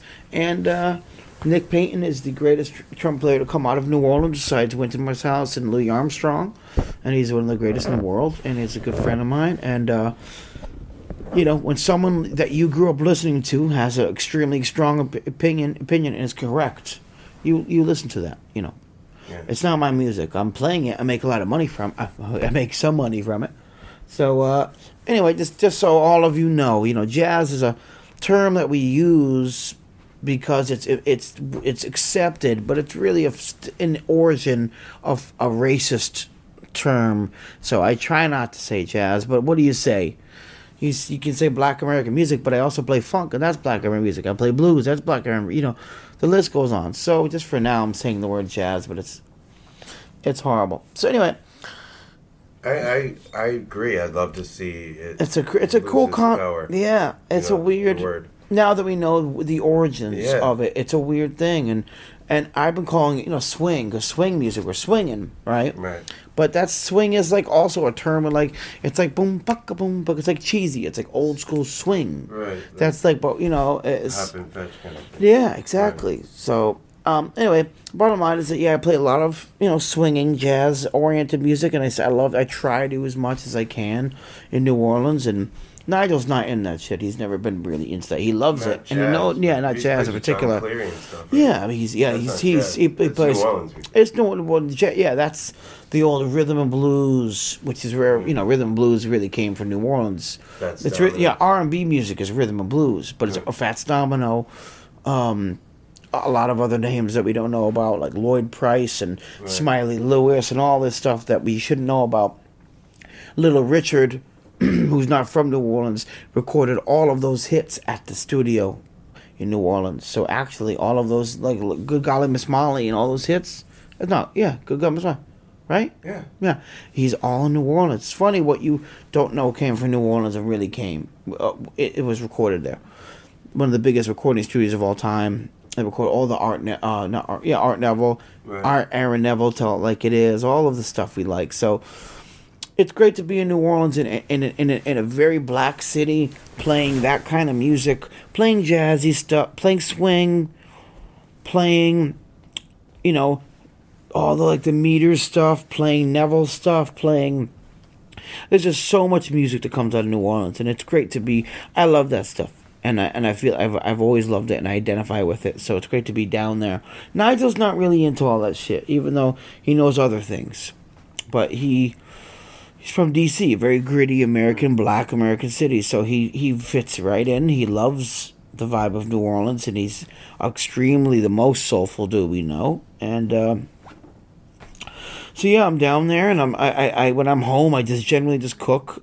When I play so much music with Lettuce, it's very intense, so I try to chill, and I try to play little ballads and quiet gigs and stuff like that. I try not to go to the Maple Leaf every week and the Blue Nile and Rage and just. They're partying out there. They're just, it's a great vibe in New Orleans. Anytime on a Tuesday, it doesn't matter. Yeah. So I try to just chill and do my thing. But you got a straight ahead group, right? Yeah, I have a straight ahead group. I have Eric Benny Bloom and the Melodies, my little straight ahead group, and then I have Benny and the Late Bloomers, which is my doing like R&B and all funky kind of stuff, and I'm singing, and it's the Benny Bloom show. That's the group you want to see. But and what's the Sonic Bloom? The Sonic Bloom has been renamed as Benny and the Late Bloomers because there's a festival in Colorado, Sonic Bloom. I've been to it. Yeah, and it's just too much. It's too confusing. So it's Benny and the Late Bloomers, and I'm putting an EP out before the latest record. Oh yeah. I'm getting it mixed by Ari Raskin, who did Live in Tokyo and Out of Here. Yeah. So, because I'm so busy with Lettuce, and I'm also starting a wine business we'll talk about later or at some point of the podcast. And I'm really busy. So when I'm home, I want to hang out with my girlfriend and be a normal human and gig a little bit. But after this tour, I'll be home for 4 days. I go about Swanee, and then I'm back for like 3 weeks, and it's Jazz Fest. Right. And then we go on and do, it's just, just so busy. Ends. Yeah, it never ends. So I'm not trying to go and take this Benny and the Late Bloomers thing all over America because I'm just so busy. And just trying to work while you're home. Yeah, so I want to make more money with the group at home. Right, overhead. Less overhead, less going on around. I'm already, Zoida said to me once, it's fucked up, but he's like, you're already with the best funk group in the country. Like, what, are you going to make another group and go on the road put your energy in that? It's like, put your energy in Lettuce. And I'm like, good point. Yeah. It's fucked up. It's all, I see what he's saying, but that's why I'm like, That's what they used to tell Jerry, the rest of the Dead. Isn't that fucked up? And then he just wanted to do Jerry Band, A, because he could keep the check, and B, and he made it fun work for him. And if you listen, what's his face? Not Merle. Seals? Merle Saunders? Yes. That shit is some of the hippest, funkiest combination music we've heard ever. And so it's like, yeah, when someone's like, dude, trust me, don't do that. It's like, dude, fuck you. Yeah. So I know, me and Zoe are best friends. I love that motherfucker. He's my big influence. He's my big brother. But yeah, I always take, he's not a grain of salt, but no, I always, he's always right. He really is generally always right. That's the sad thing. Almost. He's a wise man for sure. He's I've good, noticed man. that through the years. But yeah, so so we'll see. But this Jazz Fest is gonna be great. I'm looking forward to it. Yeah, I can't wait to see your poster. Oh my gosh, Yeah, a lot of gigs. I have 18 this year. that's amazing. What's the name of the EP? Who's partying? Nice, perfect. I need a shirt. There'll be some gear. All right, well, you can count me in. There you go. Well, you mentioned the wine, man. Like, we just do this interview here is going to be kind of like the here and now. So we talk about SCO, we talk about the new Lettuce album, we talk about Jazz Fest. Yep. And we'll keep it present. Then we're going to do a real rewind when we've got an Sure, hour sure. or two. And we can talk about your path, how you got here. But Oh, the yeah. latest news in the world of Benny Bloom and the Shady Horns is the wine endeavor that you referenced earlier. Than that, we talked about at length throughout the course of today. Yeah, you've heard Let's about it. Pull the cork from that bottle and talk about it. That's pretty good, bro. You like that? I wish You're I had good. a kick drum and a cymbal. But quickly, people, I'm starting a business. If there are importers, then they bring the wine in from other countries, and then there's a distributor who sells the wine in one state only. So I've decided on Colorado is a great state, and we love it. We have a lot of fans there, and they're still drinking very normal wines and eating steaks all day. A lot of that kind of vibe. But it's also in Colorado, it's very healthy. We have people that are hiking all day. They're doing yoga all day. They're eating beautiful kale salads. They're, smoking organic, legal weed. But they're drinking shitty, conventional wines full of chemicals and sulfites and vineyards that are sprayed. And people don't see the difference, and you can taste the difference. So when you taste these organic, biodynamic wines that just aren't sprayed and messed with, and nothing is added, and it's some real stuff. It's like we all do this with weed. We want the best stuff. Why would we not want it with alcohol? We try to get the best alcohol with great whiskey. But then when it comes to wine, we're like, oh, cool, I don't like white. I don't like white. I don't like red. It's, it's like, none of us know what we like. It's like you think you don't like fish until you have great fish. Right. So me and Ryan Zoidis decided to open up Sauvage Selection. Sauvage in French means wild, like savage, but Sauvage because they're French. And Sauvage Selection. So we're going to start this distribution company representing some really great European importers. I mean, he's based in New York, and then some great California and Oregon producers as well, and we'll be, I'm essentially a wine salesman, which is hilarious. I just like good stuff. I like good wine. Ryan brought me when I played at Pretty Light Sea, brought me my first bottle of natural wine. It's called natural wine because and it was really cool just to have a thing like that, to have a product that is so cool and different, and it really influences you. It's like when you have great weed or great great alcohol or great any substance, that great tea, really high quality water, things make you feel a great meal. It makes you feel different. It's charged with energies. You can't not say that, And when you have certain wine, it's a very light extraction, beautiful, like light-bodied red. And I walked on stage, I was like high as a motherfucker. It's not like it's like a high, but you're just charged in energy. And I played the fuck out of that show, and it was awesome. And every time I try to always do that now, and I'm like, where can I get that again? It's not like drinking a vodka fucking soda. It's not like drinking some whiskey or some bullshit. It's drinking a really organic product made by a farmer who cares for it every day for like 9 months. It's like, we're ridiculous. You think you don't like, I don't like white wine because it's sweet. And it's like, because you had shit white wine your whole life. It's not supposed to be like that.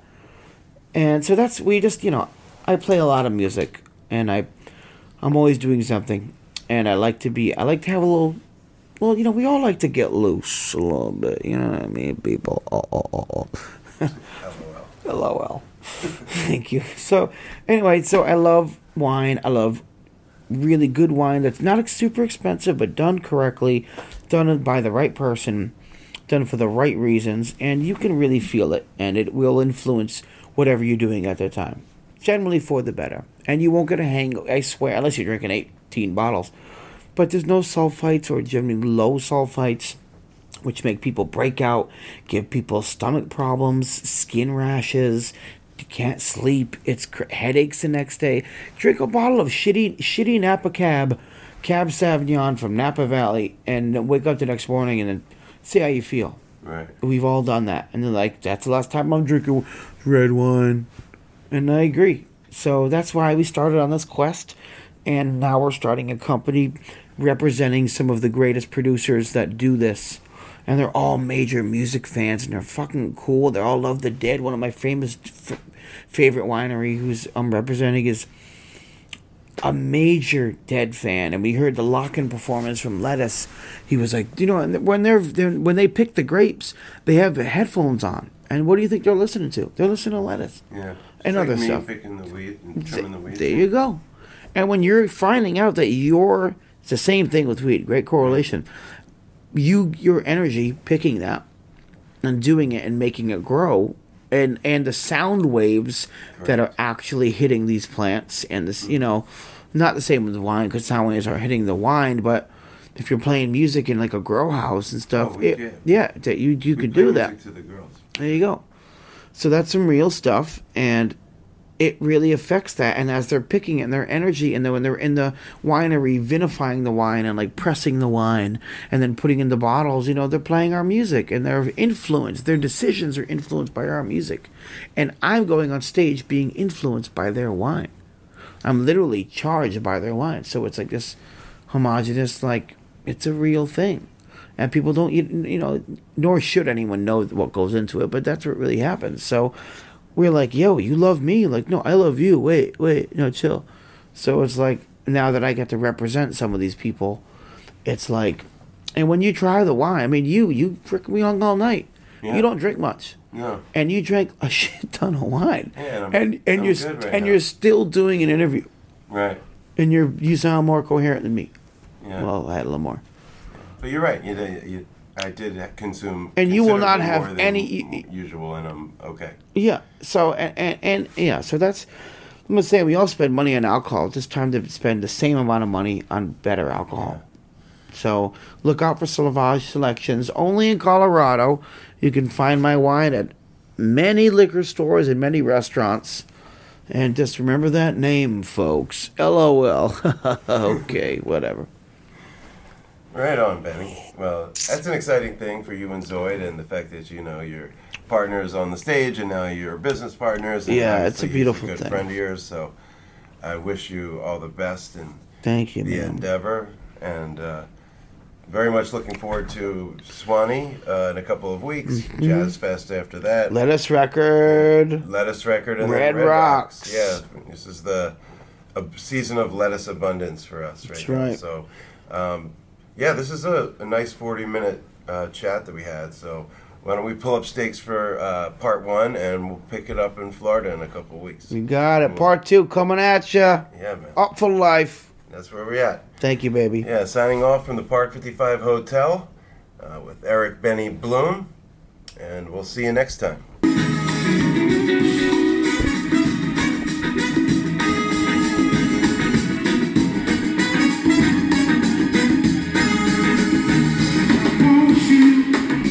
Just like I want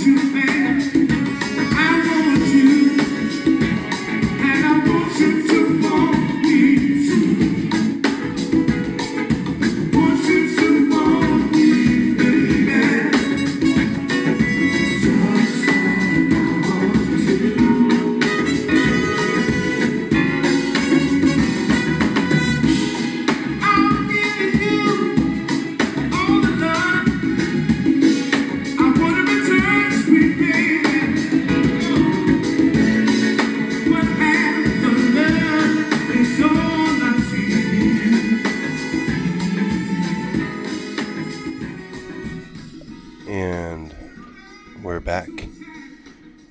want to say big up, large up, big up yourself, Eric Benny Bloom, for that sweet, short little interview there back in San Fran a few weeks back. And again, looking forward to the full length with you down the road, along with other members of Lettuce. Of course, looking forward to that Rage Rocks extravaganza and the album release for Elevate the day before. But now we're going to move on to the Vibe Junkie Jam of the Week. And you're hearing in the background the Nth Power and Friends doing their Marvin Gaye tribute from New Orleans Jazz Fest a couple weeks back. And I thought a lot of ways I was going to do it. I'm just going to play an extended triple encore from this show from after 5 a.m. or right at about 5 a.m. Seems like that's the time when shit is really cooking in that time. But yeah, basically going to just let it ride out, including some touching words from Nigel and Nikki K. Casarino and some humor from Nikki Glaspie and the original band with Weedy and Nigel doing an absolutely ridiculous sexual healing. And then the big band rejoins them and they do Heard It Through the Grapevine. And then what did they finish with? Oh yeah, Heavy Love Affair. So I'm going to just read a passage from my article to kind of explains why I'm choosing this for the Vibe Junkie Jam of the Week. And then I'm going to play the triple encore from Time to Get It Together tribute, the Nth Power and Friends do Marvin Gaye. This is from my article on Live for Live Music called Ain't Nothing Like the Real Thing, Baby. Love letter to New Orleans Jazz Fest 50. You can check that out on Live for Live Music. But as it pertains to the Vibe Junkie Jam of the Week,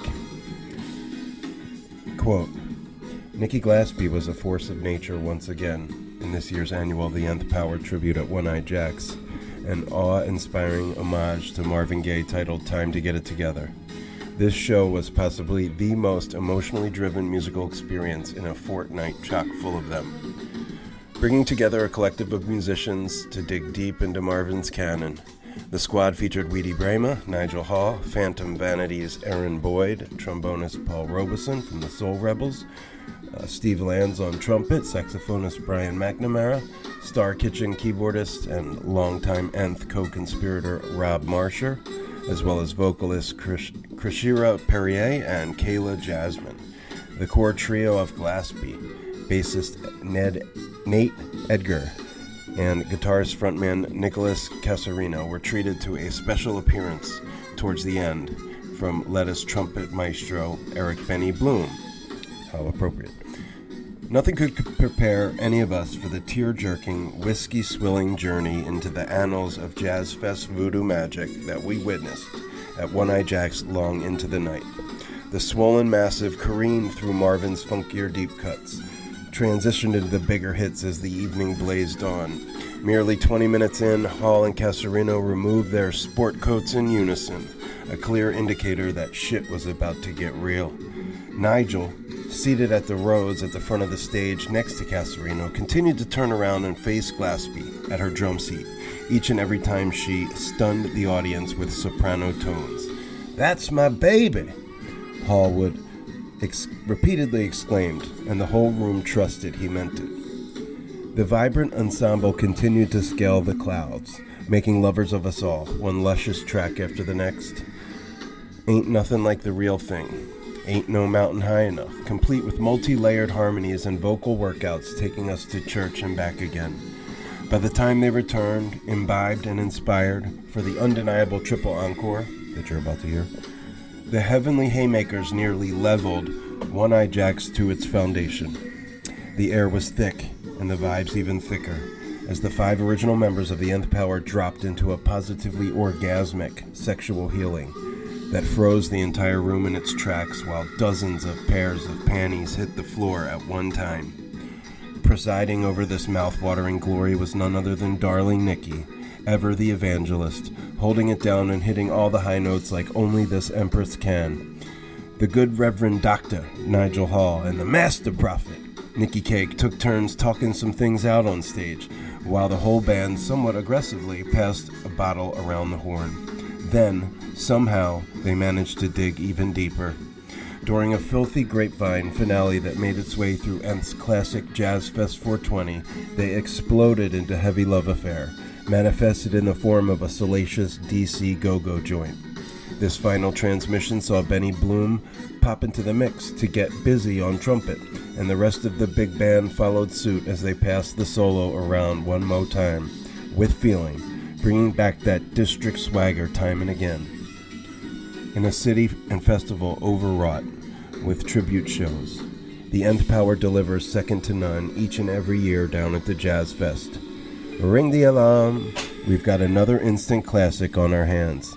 Astonishing how many times they can return to the well, yet always be finding forever. End quote. So without any further ado, here's the Nth Power triple encore from the Marvin Gaye tribute at One Eye Jacks Jazz Fest 50. You're listening to the Up for Life podcast, and I'm your host, B. Getz, and we'll see you next time.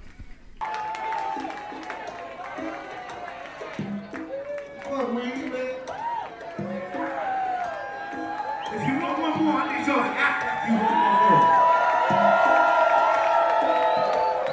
Fool me.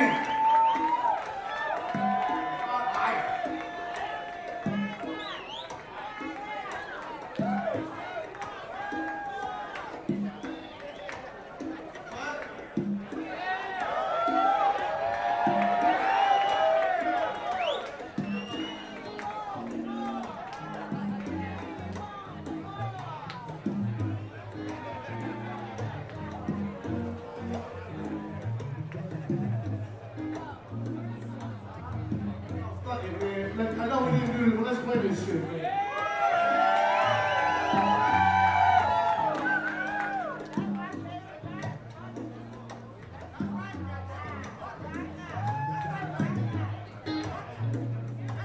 Watch out there now.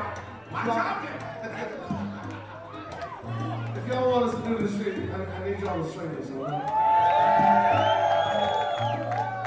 Alright, y'all sing this. Somebody sing this. Sing. Heal me, my darling.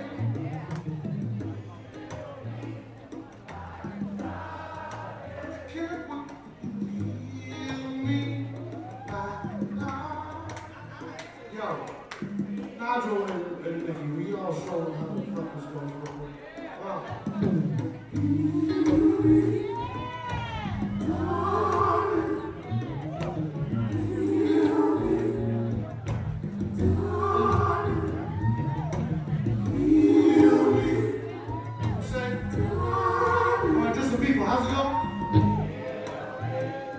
No, show me a flexion with your hands. Show me a flexion. I can't wait for you to heal me. Darling, you go. Put your hands. Put your hands up. No, do it again, y'all. Heal me. What? Darling. Heal me. Darling. Like the emotion. Do it.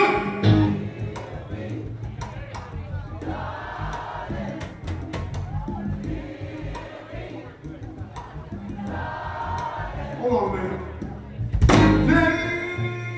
Baby, I'm hot up here.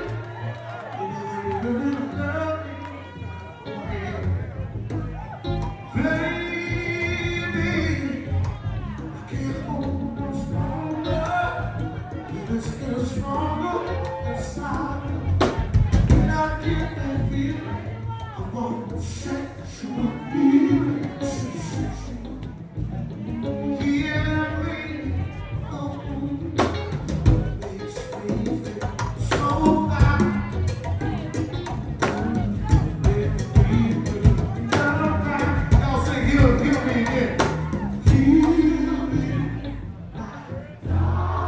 I can't wait for you to heal me.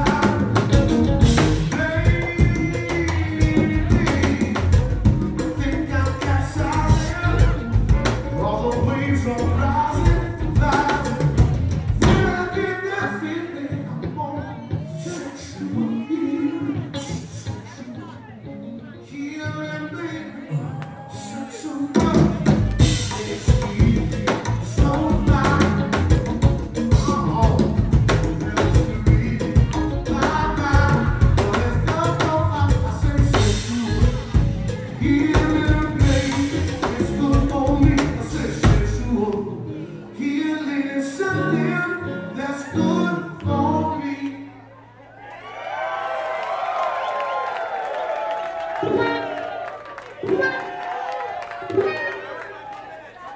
you very much. Good night.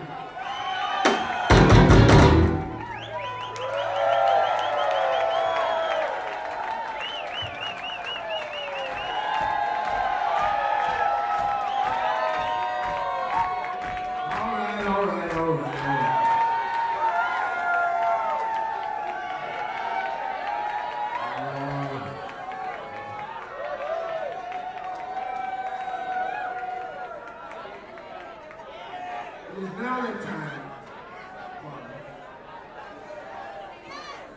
Ladies and gentlemen, before we play this encore, I just have one thing I need to say.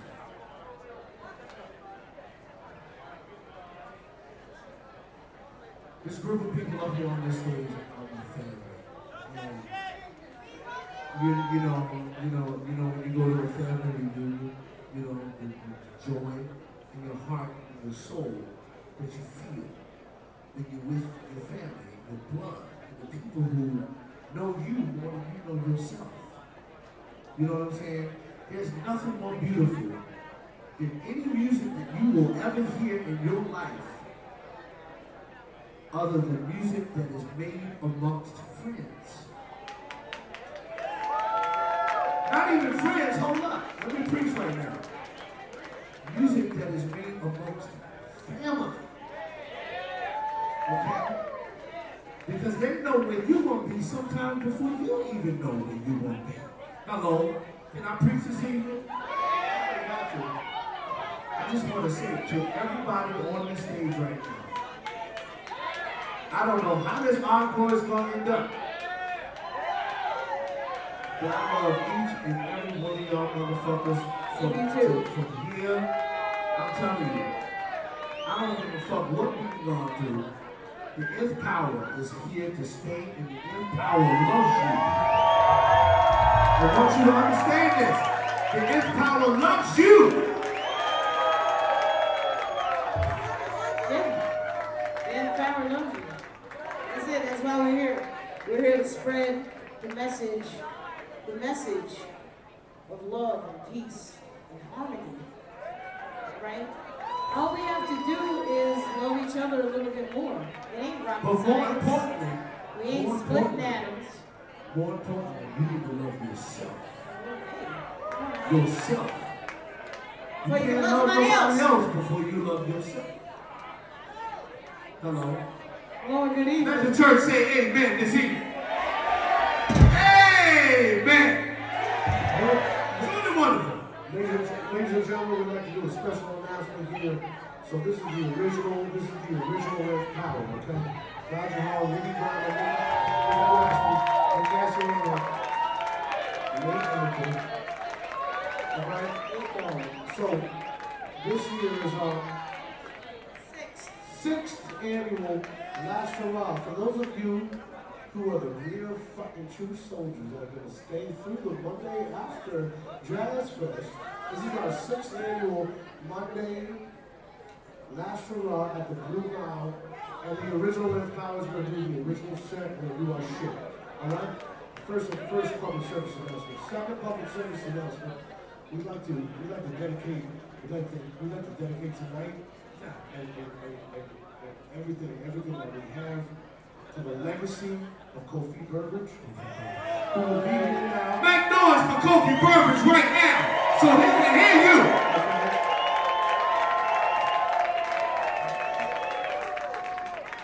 Alright, we love y'all so much. Thank you for your support and enjoy yourselves. We got posters.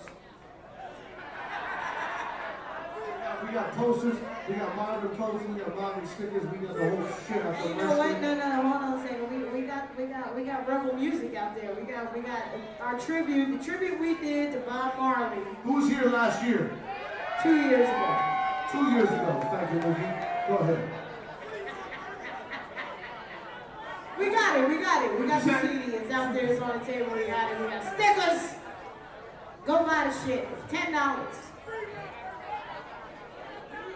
Tom Brady lives.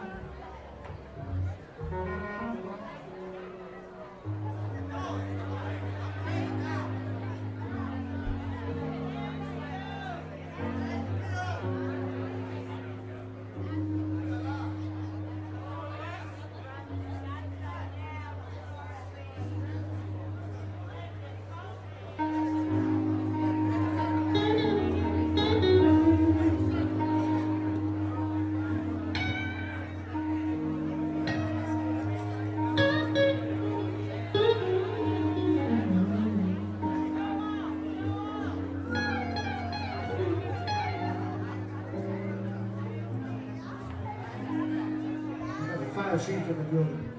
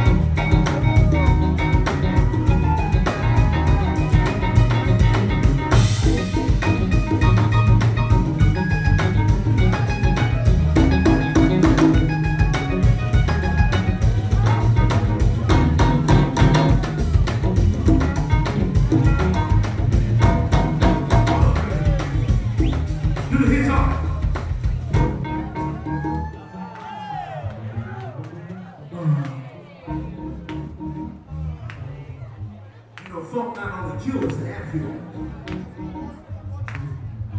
Oh, I like that. How many of y'all like that out there? Does it feel good to you?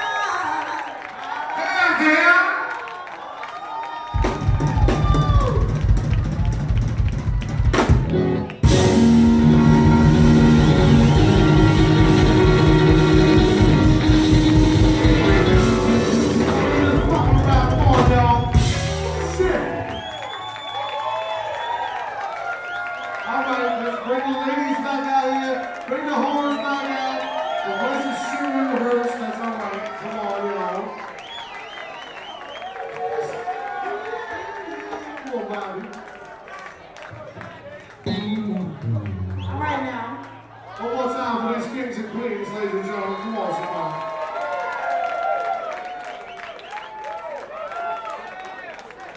Y'all want my mom before we get out here? Let's do it.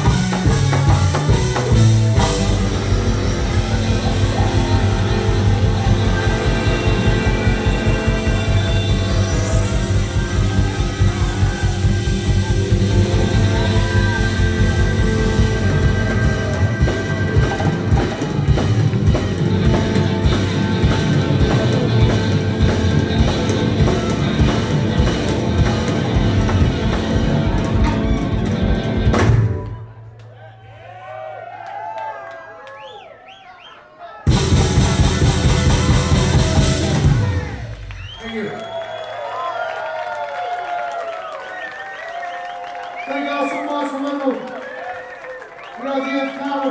Love yourselves and love the people around you. Together we can make this world a better place. Come sing with us up to the merch table.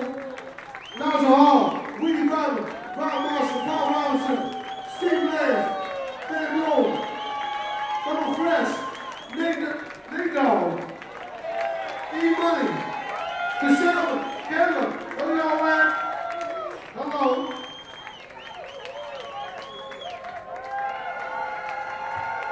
Happy Jazz Fest, y'all. Remember, drink water, fucking, it's a sprinter-thon.